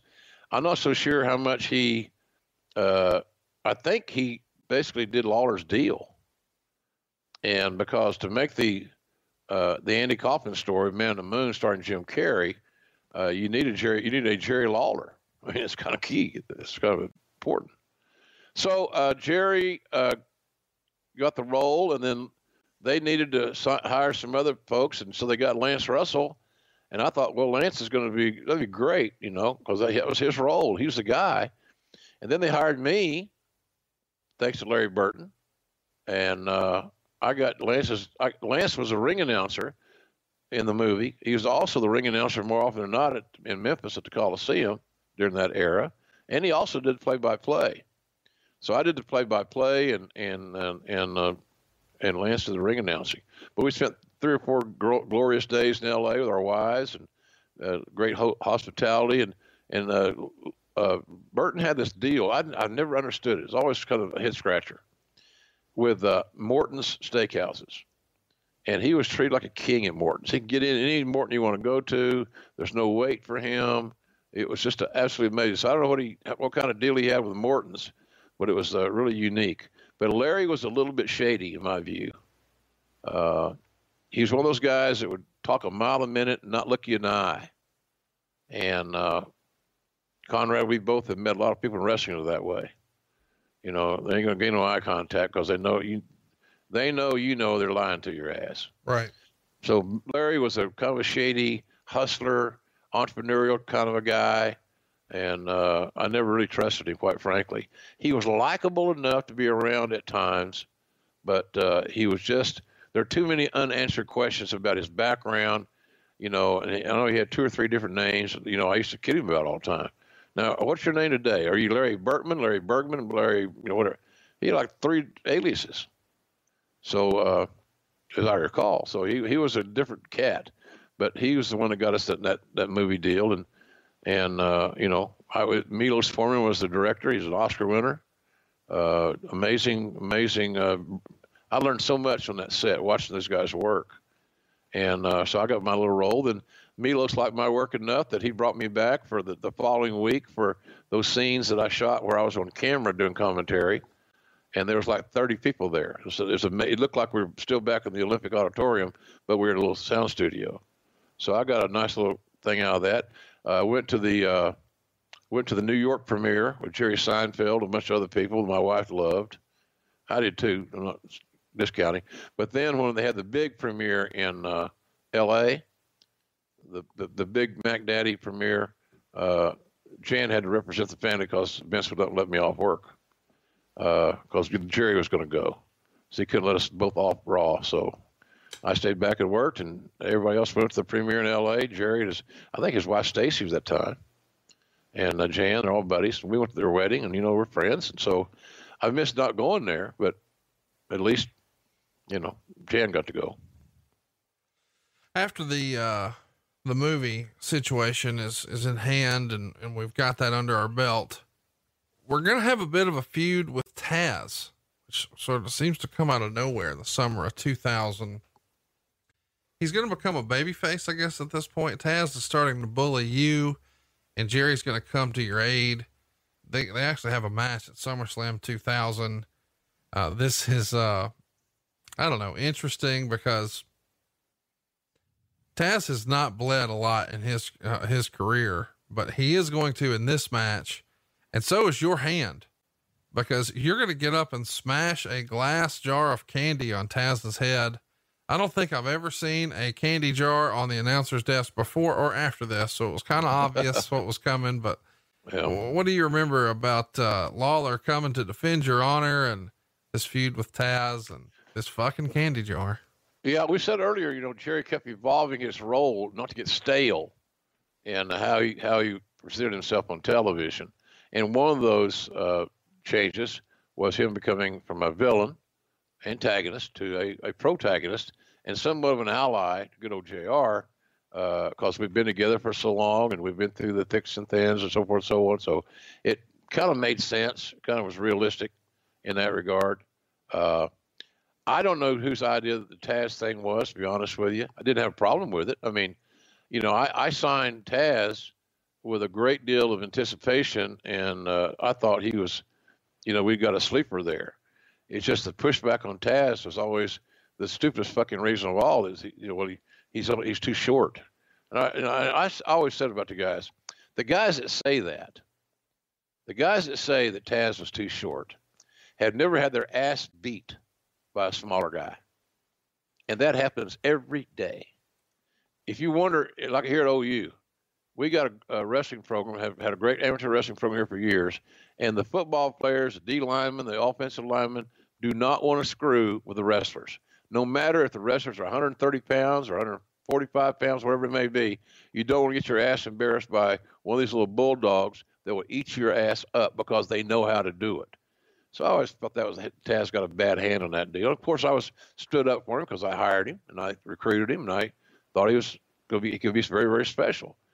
And, we thought that same thing. And so the same way that, Conrad, that all these other cats from Book of Lawler, we go back and talk about the Rock, right? And all these other dudes that we want to protect, Mark Henry. Well, Taz was a guy that he didn't need protecting because he was green. He needed protecting because he was new to our audience. And we want to make sure they saw the side of Taz that we were trying to present. Who could do that even better than Lawler? Nobody. So that's how that worked out. And they incorporated me in it just as a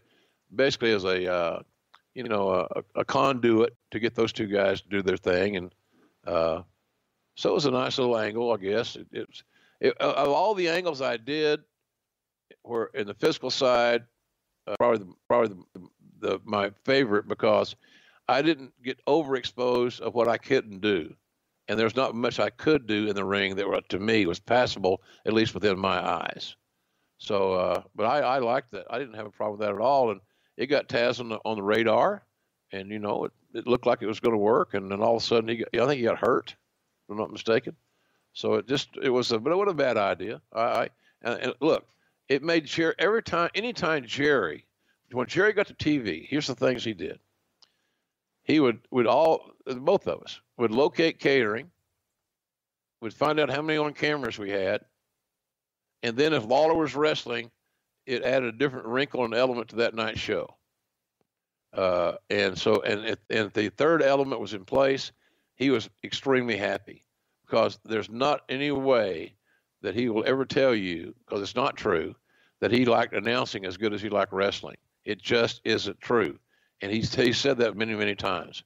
He'd rather work. That's why he wrestles between big crowds, little crowds, whatever, on the weekends.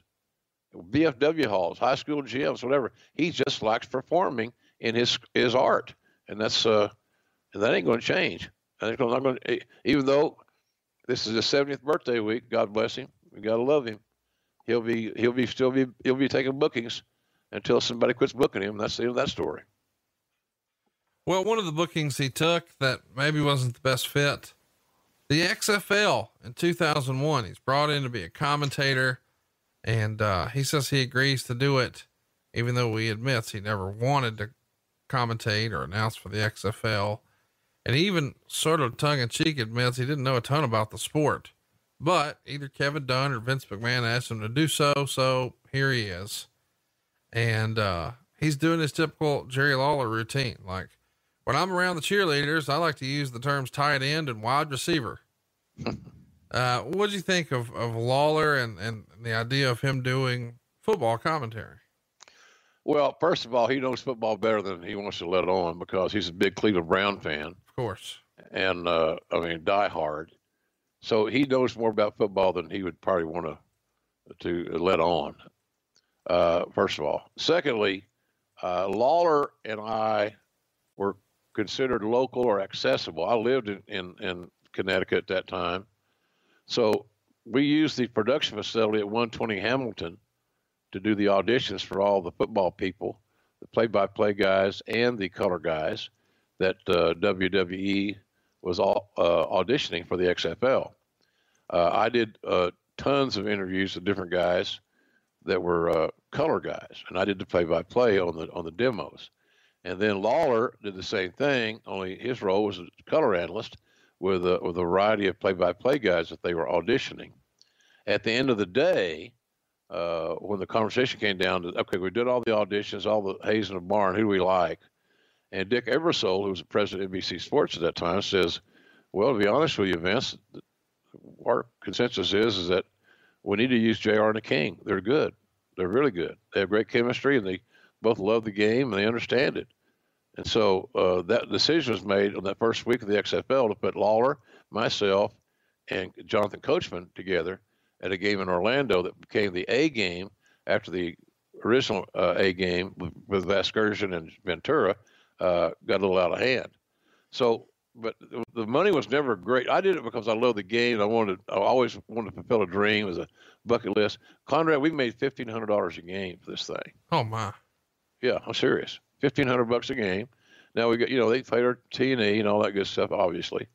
But $1,500 was not big payday money here. It wasn't a big deal. Now, all that's while everybody's talking about Ventura making $1 million. So, Ventura's making $1 million for a little part of a season of football, and which is good for him. He got a hell of a deal. But the rest of us didn't do it for the money. And at that point, when Lawler saw that the $1,500 was all we're ever going to get, it took another day away. He could make more money than that going to do an independent wrestling show in Tupelo. Sure. So that's how that went down. And so we got the chance to do it. But I knew that when it stopped being fun for him, and travel for anybody, folks, I'm telling you, I love going to leaving my house on Tuesdays and going to the city. We're going to do AEW on TNT. But boy, the travel is a miserable existence. It really is. I'm doing it 52 times a year. So you just got to plan for it. You got to be prepared for it. And to add more travel to the already weekly travel we already had was more than Jerry wanted to invest for $1,500. So that's how that worked out. But if we'd have worked the whole season together, it would have been, it was bounced back and forth and all this stuff. It was just, and then he was perfect for what they wanted. That's not going to be the new XFL, as I understand it. But we had a little vaudeville, a little Carney type stuff on our XFL broadcast, and it was not a smart way of going. It was not a good direction. And so, but I look, Jerry's a storyteller, Conrad. He can tell a story about anything. If you give him any preparation time to watch a few things or read a little bit of his own timing, he can tell a story about any entity that you can put on TV monitor. That's how good he is. And so the football, him being decent or good at football, was not a surprise. But him burning out with the additional travel for no money is what got him, and that's why he stopped doing it. Let's keep it moving here. Let's talk about, and I can't believe this is happening, but we're still wrestling in 2001. Feels like the Taz thing was the swan song, but man, Lawler on TV continues, and it happens at the Right to Censor angle for No Way Out in February of 2001. This is right at the end of WCW, maybe a month prior. Stevie Richards is going to pin Jerry Lawler. And the steps were, if Lawler wins, Cat gets to strip. And if Richards wins, Cat has to join the RTC. Of course, afterwards, RTC puts Cap in a burlap sack and takes her away. Star and a half. But that's not the big news. The big news is later that same month, Stacey Carter is released by the company. I think it happens on February 27th. Meltzer would say, which was strange because it's right in the middle of an angle what they're doing with her being kidnapped. And upon hearing the news, Lawler quit the company in protest. According to the reports, Lawler was at the production meeting going over the show until 2 p.m. that afternoon, then left. And when he came back at 4, Ross told him they had to release Carter. Lawler said he told Ross and McMahon that if she was let go, he would quit, and they didn't change their decision, and he left. So this has been one of the biggest stories of Lawler's career. You were there. You're very close to the situation. You're in a bad spot, as both your job and your friend are sort of all intertwined here. What do you remember about this bad day in February? Well, here's the thing about it. And maybe somebody's going to say, well, JR sometimes had relationships with the guys on the talent roster that were unhealthy because he was too close to some of them. I'll take my chances on that, quite frankly. And those that think that may have a point to some degree, but I'll take my chances on that deal. It's like I've had with Austin and other guys. There's a lot of them that I have great personal relationships with. But, Jerry and Stacey, I just thought that they were a great couple. Jan and I went to their wedding in Las Vegas, I think Charles Barkley actually paid for their wedding. So Charles is a big friend of J.R. the King back in those days. And we had a dinner with Charles after a Phoenix Raw, and their wedding came up in conversation, and Charles volunteered to pay for the wedding. And of course, old Jerry, all right, I said, I'm going to save a couple of bucks here. So we were friends with them on a personal level outside of wrestling. So the issue is that as I remember it, because I had never had one person come to me and say, man, JR, you got to talk to Stacey. She's just busting our balls. It's just, you can't work with her, and she knows a better way to do everything. And she's got a little taste of the spotlight. Now she's being carried away by it type thing, whatever. Nothing. It just, Vince came out of the blue and said, I'm getting too many complaints about Stacey, and I'm not going to tolerate it. And I want you to let her go today. And boom, it's that quick. So I didn't have any. I tried to discuss it. Obviously, I did discuss it, but basically, some of the producers, writers, whatever, I think they were the culprit in this matter, because for whatever reason, she was challenging their authority or their decision making or their creativity or whatever. Anyway, that was the reason I was given. And so that's what I had to do that. And I told Jerry, I said, look, I feel bad about this deal. I don't agree with the decision. I did it then. I don't agree with it now. But that's the marching orders I got from the headquarters. So what do you get? You're a soldier. You follow your down to orders. You take the guy's money. You do what he says. So I did. And I even told Jerry, I said, maybe you want to tell her? Well, I'll tell her. Don't get me wrong. but maybe it comes easier from you. I don't know. I want to make this as easy for both of you as I possibly can. Tell me how I can help do that. So I think he told her, and as I recall. So that's kind of how that deal worked. And I thought he might want to take a few days off to show support for her, but I didn't know he was going to quit altogether. And it would have, but for Vince, it wouldn't have mattered anyway. I think Vince probably thinking farther ahead than I, and decided, if he bolts, he bolts. So that's where we are. So that's kind of how that deal went down. It was a bad day. I think the world of Stacey today. She does a lot of stuff with rescue animals, and she got a hair salon, a spa type thing in Dallas, Carter Hair, Stacey Carter. So she does a good job in her post wrestling life. She separated herself from it to her own benefit and her own mental health, I think. But she never really deserved to get canned, in my view. And I may be overbiased, I may be wrong, but I always thought that she got kind of a raw deal on that thing. Nobody can argue that. He's in a bad spot, and unfortunately the relationship doesn't work out. Eventually, that marriage would come to an end. What can you tell us about his relationship with Stacey? We haven't talked a lot about Stacey on this show, but she's a big part of his life here for a while. And you were there for the beginning, the middle, and the end. Yeah, I think, the story goes is that I believe Stacey's mother was maybe dating a member of Jerry's softball team. And so then Stacey, the young teenage daughter, I'm guessing 17, 18 years old in that neighborhood, would come with her mom to softball games. And of course, the King has that great eye for talent, and they connected and started seeing each other, and one thing led to the next, and then she's living with him, and all of a sudden, she's living with him when I met him, and then then they marry, and then like I said, we went to the wedding in Vegas. I seen them like they go. I thought that Stacey at that time was the perfect mate for Jerry. She was younger. He liked that. She was beautiful. Had a lot of sexuality. She was a wonderful laugh, and they both liked to laugh, and they in the movies and do things that they seem to have a lot of common ground in. So I really believe, man, this is one of those wrestling relationships that's going to be a long time. It's going to be everlasting. Well, unfortunately, like so many wrestling relationships, they go south for whatever reason. And sometimes those reasons for going south is that the other person in the wedding, in the marriage, I should say, want to be on TV.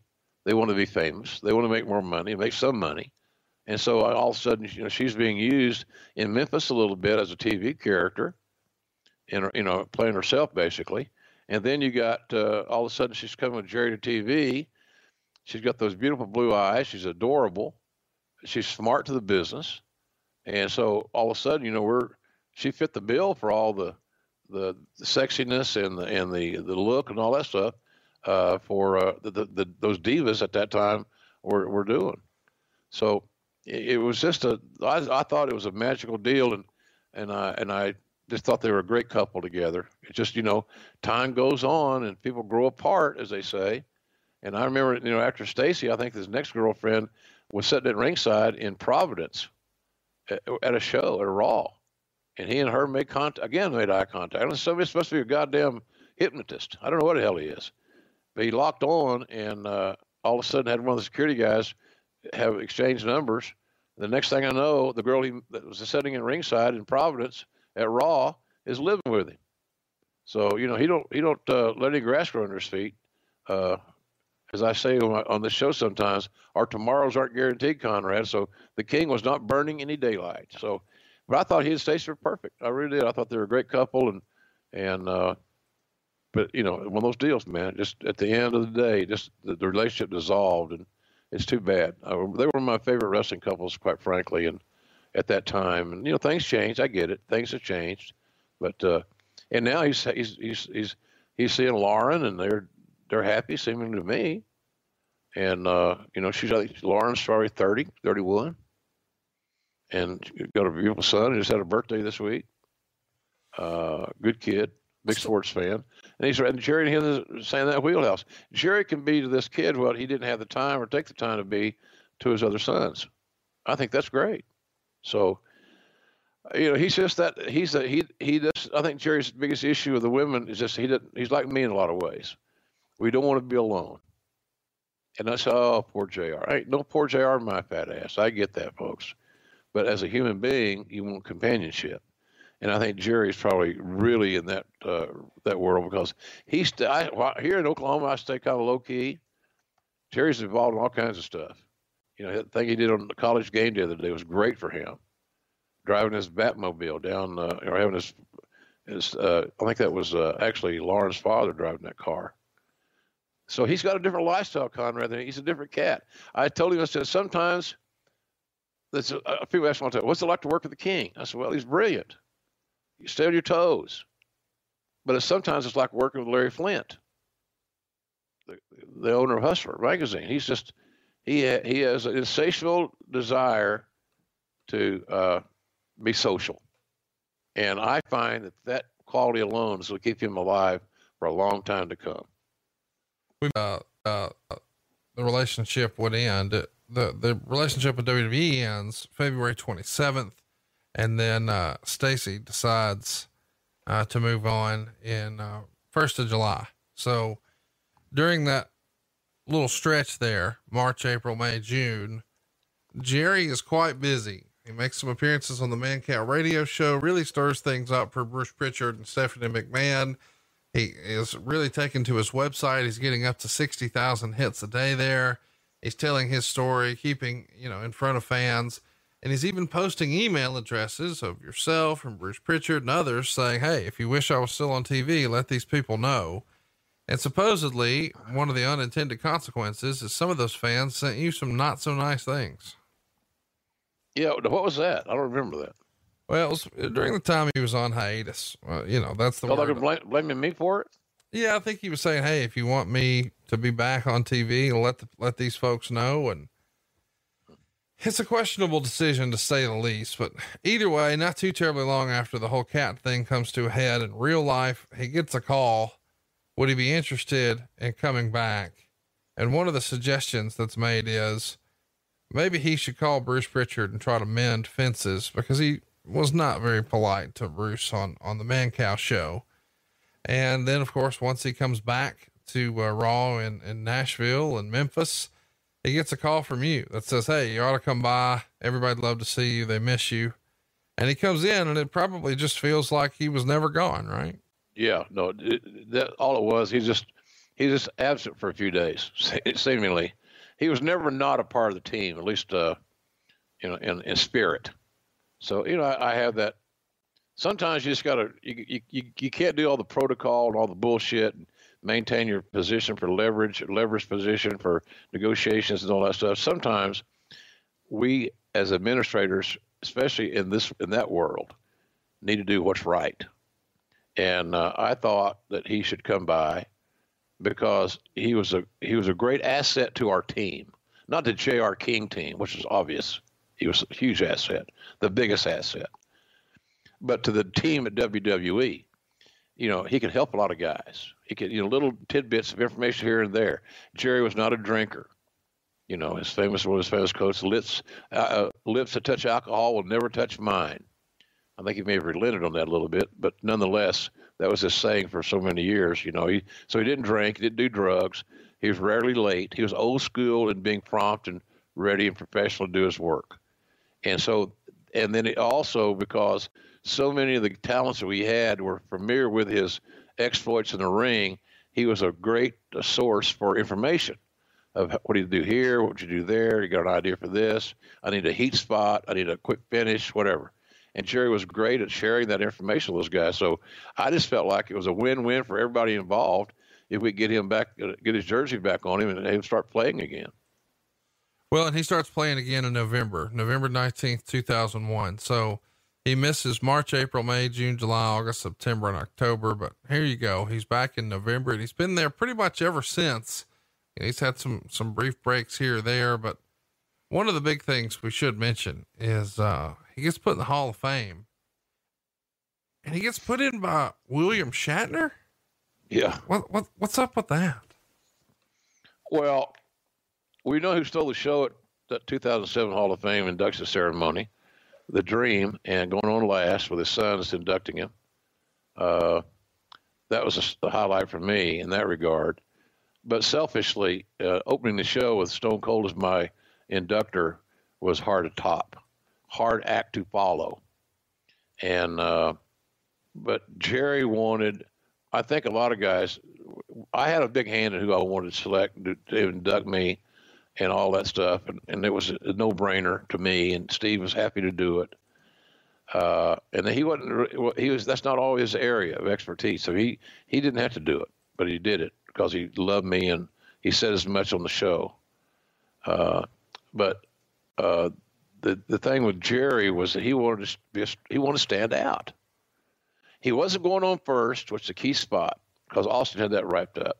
He wasn't going on last, but that was the dream spot. So wherever he was in the pecking order on that night, I'm sure he wanted to be good. Why I would want same as any of us want to be. Stand out, steal the spotlight, steal the show, as they say. Well, his plan was to get Justin Timberlake, a kid from Memphis, who became world famous, as we all know, as an entertainer, singer, etc. But he was a big fan of Lawler's growing up because Lawler was his Superman. Lawler was his superhero that was on TV every Saturday morning. They did a live 90-minute show with the great Lance Russell and Dave Brown every Saturday morning, live show, no net. And the star of that show, more often than not, in one form or another, was Jerry the King Lawler. So these kids like Justin Timberlake, for example, that grew up in that area, King was a guy. So, but the dates couldn't work out. Scheduling conflicts prevented it. How Shatner got on board is beyond me. They did a little spot one time on Raw where Lawler took a bump for Shatner, and that may have been the catalyst to it. I'm not aware that Jerry's a big Star Wars fan, but he might be. But in any event, I remember sitting in the green room that day, nervous as a whore in church, thinking how I was going to do my presentation right out of the box. And then I had to follow Stone Cold immediately, which is never going to be easy. So I outbooked myself there on that deal. So I'm worried, I'm apprehensive. And then I hear Shatner ask Lawler, ask one of the production guys, "Where's the prompter?" And I haven't seen my script yet. Uh-oh. There was no script, Bill. I said, "Mr. Shatner, I don't think, just call me Bill." "Okay, Bill." "Bill, there's no script. It's ad-lib city." And he got a look of fright. Because I was standing behind him looking down his hairpiece. I want to see if I could see if he was wearing a hairpiece or not, how that worked. Because it was mysterious to me how he could have such natural looking hair, obviously be a piece. Nice piece, but a piece nonetheless. So I was trying to investigate that, standing behind him while he was sitting down talking to somebody looking the other way. That's how we spend our days, folks. So anyhow, that's how that worked out. Shatner got the deal. Hey, look, on paper, if you didn't see his performance, it's a pretty impressive deal. Jerry Lawler is presented by William Shatner. Well, Shatner's got he's over. He's got a baby face following with his, and you don't believe me, go to Wizard World sometime, watching what the kind of crowd he draws. So that's how that worked. It was a fun night, 2007. That's the weekend that we did the Donald Trump, Vince McMahon thing with Bobby Lashley and Umaga, the billionaire hair thing. And let's talk about WrestleMania 27. Lawler finally gets his WrestleMania match. And, of course, when you think of Jerry Lawler, you think about all his famous feuds and all the big matches he had. Of course, none bigger probably than Bret Hart. His WrestleMania match, after all these years, is with Michael Cole. Lawler is going to win by submission, and the anonymous Raw general manager will reverse the decision due to Steve Austin, who's the referee here, physically getting involved in the match by pushing Cole, and that made Cole the winner by disqualification. Come on, man. Jerry Lawler finally gets a match at WrestleMania that's against Michael Cole. You're friends with both of these guys. What'd you think? Well, first of all, Michael Cole would have had no problem whatsoever putting Lawler over. Of course. And secondly, why the decision was made. What are you saving Michael Cole for? His next big program at next year's WrestleMania? Are you shitting me? Come on. And over the years, that's what happens sometimes in wrestling. When you go back and evaluate something, it makes no sense. There's no upside for having this loose-ended, non-conclusive finish. It's poor creative and being goddamn lazy. And I see that a lot on TV and around. There's the laziness of these goddamn producers and coaches and agents. I just, it's annoying to me. That's another, that could be a whole damn show. But yeah, that made no sense. And I called it. I was there. That punched my ticket to give me a gratuitous, well, throw JR a bone. I got a bone for you. You stick it right up your ass. How's that? Come on. What'd you think of the, he's finally getting a WrestleMania match. It's got to be a big deal to him, even though he probably downplays it. I mean, it's WrestleMania, and he's, been around for a long time. This is the biggest show. He belongs to have a match there. He deserves it. Cole. Well, it shows you that a lot of the creative input that Vince was getting was from people that had never seen Jerry's serious work when he was on fire in Memphis or an AWA and other places as a babyface or a heel. They had one vision of Jerry Lawler, a comedian, a comedy wrestler. That's their vision of Jerry Lawler. And they were internal. So the input that Vince is getting is, we could do this. We get one more out of this. We get one more out of that. We could do something with Cole, blah, blah, blah. And he belly laughed, thought it was funny. And I don't think he thought it was funny to get even with Lawler, because I don't know if Vince thinks that deep in that regard. He might. But I think they thought it was be an entertaining aspect of the show. And Vince loves these let me up segments. Let me up segment where you have a serious business going on, boom, boom, boom. Then you have a match where it's you kind of let me up. You take the foot off the gas, kind of cool here. And I think and usually that's comedy or a short match between unskilled people. And that was not the case there with Lawler. His skills inbound on the roster. But bottom line was that was his perception as a comedian. And now I see he's doing a little bit more straight stuff on TV. He has his jokes here, there, and yon, but they don't have anybody sitting out there on Monday nights that has a better feel for how to analyze a match and get talent over than Jerry Lawler. So he's the best color guy they've got, in my view, when he wants to be that guy. But sometimes, it's easy for him to be swayed. He's like Jerry's so much like Bobby Heenan in their amazing skill set, as good as I've ever seen, and all the things, the boxes they check. But Jerry had rather be funny. He'd rather be entertaining, because the wrestling he's seeing is not commensurate to him being serious oftentimes. At least that's how I perceive it. I might be wrong. So he's still evolving in that regard, much like Jericho, as we mentioned earlier. But he's left to his own devices, he'll be a little bit funny. But when the moment calls for him to knuckle up and to call a serious match, he can still do that with the best of them. What do you think Lawler's legacy in the wrestling business is going to be? Do you think because such a big audience saw him doing comedy that it's going to be comedy and puppies and all that? Probably yes.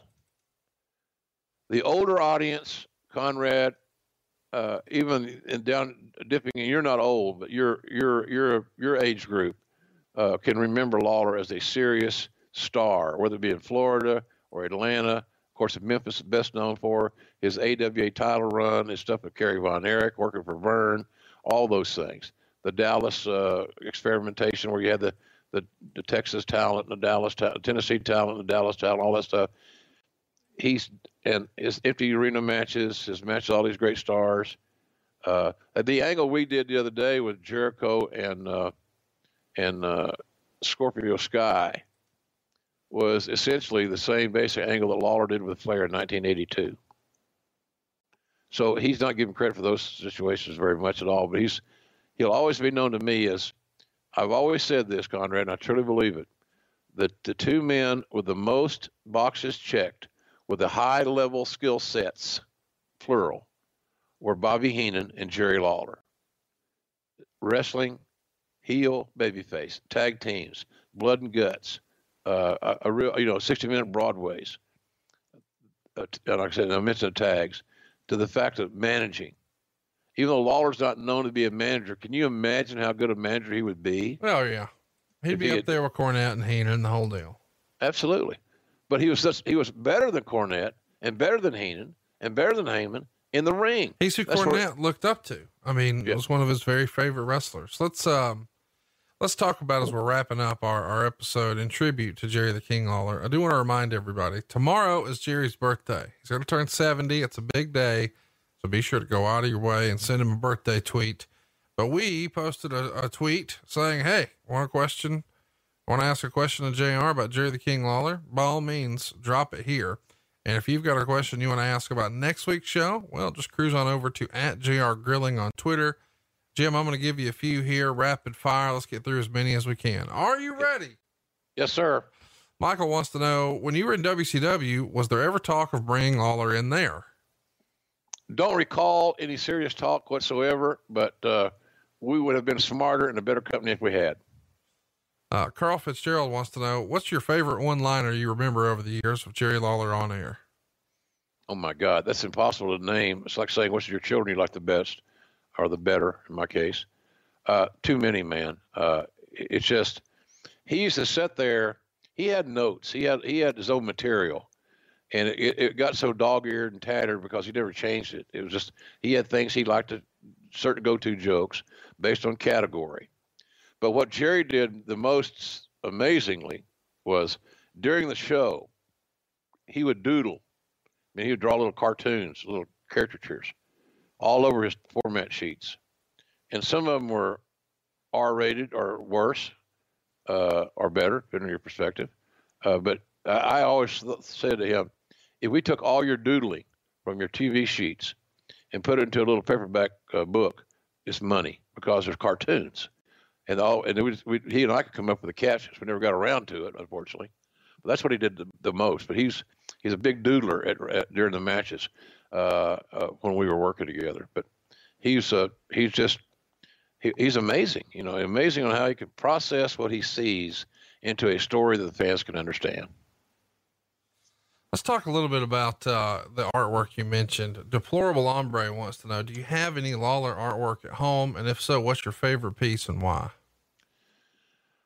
Well, I do not have any, and it's not because I haven't requested. For years, I stayed on his ass about making a Christmas card, a character Christmas card, a kind of comedic thing, Jan and me. And unfortunately, we never got around to that. But I've seen at all the shows we've done. If you haven't seen Jerry's artwork, go to his website, man. He's a brilliant artist. He said, well, what's he like? Well, he draws a lot like Norman Rockwell. So if you haven't seen Lawler's artwork, Google Norman Rockwell, look at some of the work he does. It's pretty astonishing, obviously. But Jerry's in that deal. He's very, very gifted. He could have made a great living as an artist if he had not decided to go to be a Rembrandt on the canvas, meaning the squared circle. So he's really brilliant in that regard. I say all the time, it's a matter of time management and discipline. If he took the time to organize himself, Jerry Lawler could make one of the great calendars of all time. He's creative. So calendars or posters or any of those things, he's brilliant at. James wants to know, is it true that JR was the man who had to let Brian Christopher go? Yeah, I gave him his notice. I did. It's part of my job. I didn't like it, but I had I'm assuming they're referring to when he got stopped at the border in Canada. We had no leg to stand on. He got popped, and he had substance on him that didn't need to be there. I fulfilled what I was told to do, but it was not, you know what you got to do. You can't have it. So yeah, I did it, and it wasn't fun. It wasn't a fun proposition. Part of that job I used to do there, folks, is not as glamorous as sometimes I make it out to be, and let people know the bad news is not. It's no fun whatsoever. Jim wants to know, what's Jerry's best quality as a co-commentator? Well, he's quick-witted, and he processes what he sees very rapidly. And like I said earlier, he can turn what he processes into dialogue that is valuable and viable to the viewer. So I think him processing what he sees in a rapid fire and then coming back with something that makes where he makes his point even more clear is a great gift he has.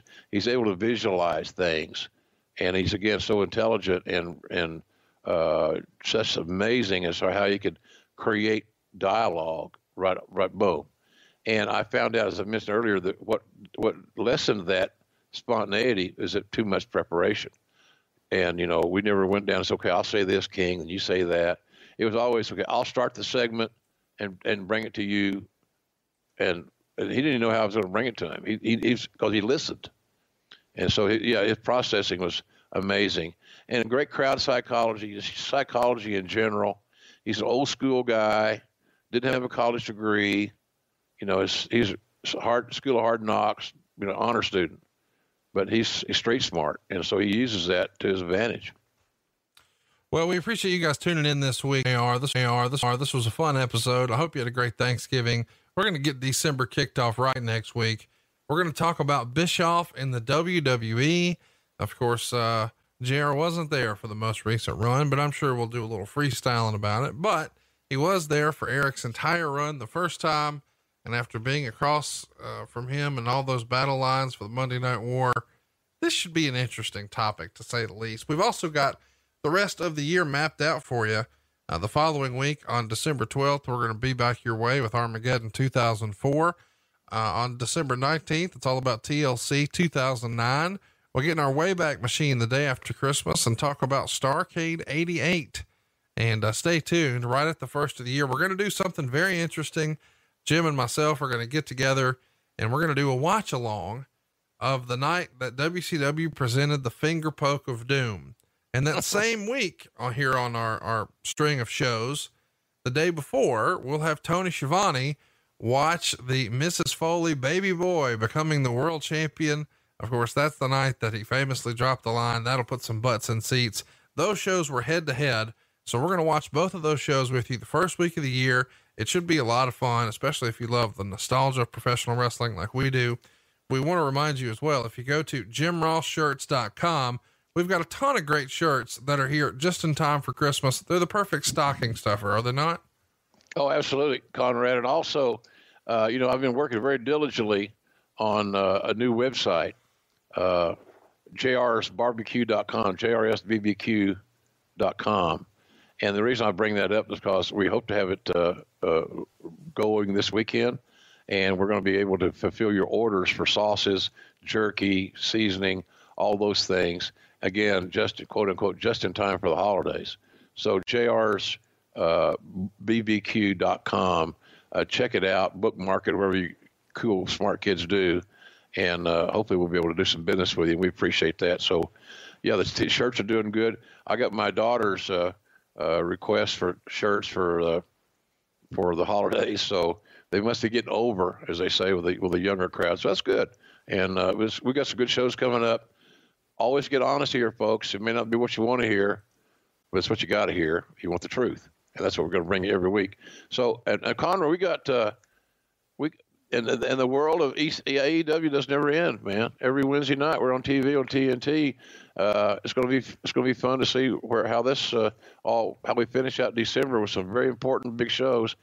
The WWE is doing all they can to make sure that they cultivate their NXT brand. Don't blame them a damn bit.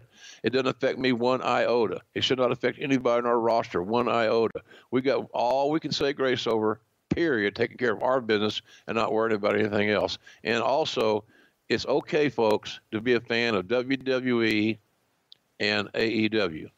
And everybody else is trying to make a living in wrestling. Why not? So that's where I stand. I don't want to be decisive. What's that word I'm looking for? Divisive. Yeah, being a dick. Yeah. I'm for wrestling. Conrad, if we don't do that, how stupid are we? Well, how stupid are you and I if we don't we want everybody to grow. Oh, absolutely. And I can't believe that we're so stupid that we waited till the end of the show to mention that Jim Ross and myself are coming across the pond, man. Grillin' JR is going to be there as a part of Inside the Ropes on February the 7th. We'll be in London. On February the 8th, we'll be in Manchester. And on February the 9th, we'll be in Glasgow. Tickets are on sale now at insidetheropes.co.uk/JR. I want to give that to you one more time. insidetheropes.co.uk/JR. This is going to be a lot of fun. The first time you and I have made a trip across the pond. Bruce and I did it last year. I know you've done it several times. I'm looking forward to this, man. Yeah. Kenny McIntosh has a great crew. Lovely ladies that work there. Hardworking guys. I enjoy being around them. P and Jen and all these, they're beautiful ladies. And of course I kind of like that. But they treat us right. The fans are unabashed. They ask the great questions. Folks, it's going to be a lot of fun with Conrad and I. We don't have any questions off limits. We're going to have some fun with you. We're going to tell some great stories, sign your swag, the meet and greet thing, the picks, all that stuff. So, and then we don't rush anybody. Kenny does a great job of producing his shows. So we're going to make London, Manchester, and Glasgow special for everybody. And we just hope that you'll join us. And by the way, those tickets are not a bad idea for a stocking stuffer. Tremendous. If you're a wrestling fan or you have a wrestling fan in your life, this is one hell of an item to pick up. Check it out right now. It's insidetheropes.co.uk/JR. February will be here before you know it. Indeed it will. And look, I think we get to go to a train ride or two. I'm kind of digging this. I'm like a little kid sometimes. I'm a childlike. I love it over there. I've never traveled outside the United States anywhere I like more than going to the UK. Not just kissing ass. It's just a fact. I love the food. Be honest with you about that. I can understand about pretty much what everybody's saying, because they are challenged to hear what I'm saying. So it's going to be fun, man. We're going to have a good time. Can't wait, folks. You can't be there if you don't have a ticket. I'll tell you that right now. That's conclusive. Your ass will not be in the building if you don't have a ticket. So we're giving you the opportunity to get that ticket right now, and gift good holiday gifts, as we said. Conrad and I will not let you down. I'll guarantee you that. We'll see you in February, and we'll see you next week right here, always on Westwood One, always Thursday, always 6 a.m. Eastern. And next week, especially Eric Bischoff. This should be a fun show next week, right here on Grillin' JR with the voice of wrestling, Jim Ross. John brings his skewed sense of humor. Jeff brings tips to cut strokes off your next round. Together, it's those weekend golf guys. They'll pay a lot of money to PXG and Titleist and Callaway and on and on and on, right? How many yards do you think you're going to pick up with that extra driver? I think I can get an extra 5 to 10. What if I give you 15 to 20? Can you pay me more? Jeff Smith teaches on the sliding scale. Those Weekend Golf Guys, the podcast, part of the Believe Network. Just search BLEAV on YouTube or wherever you listen.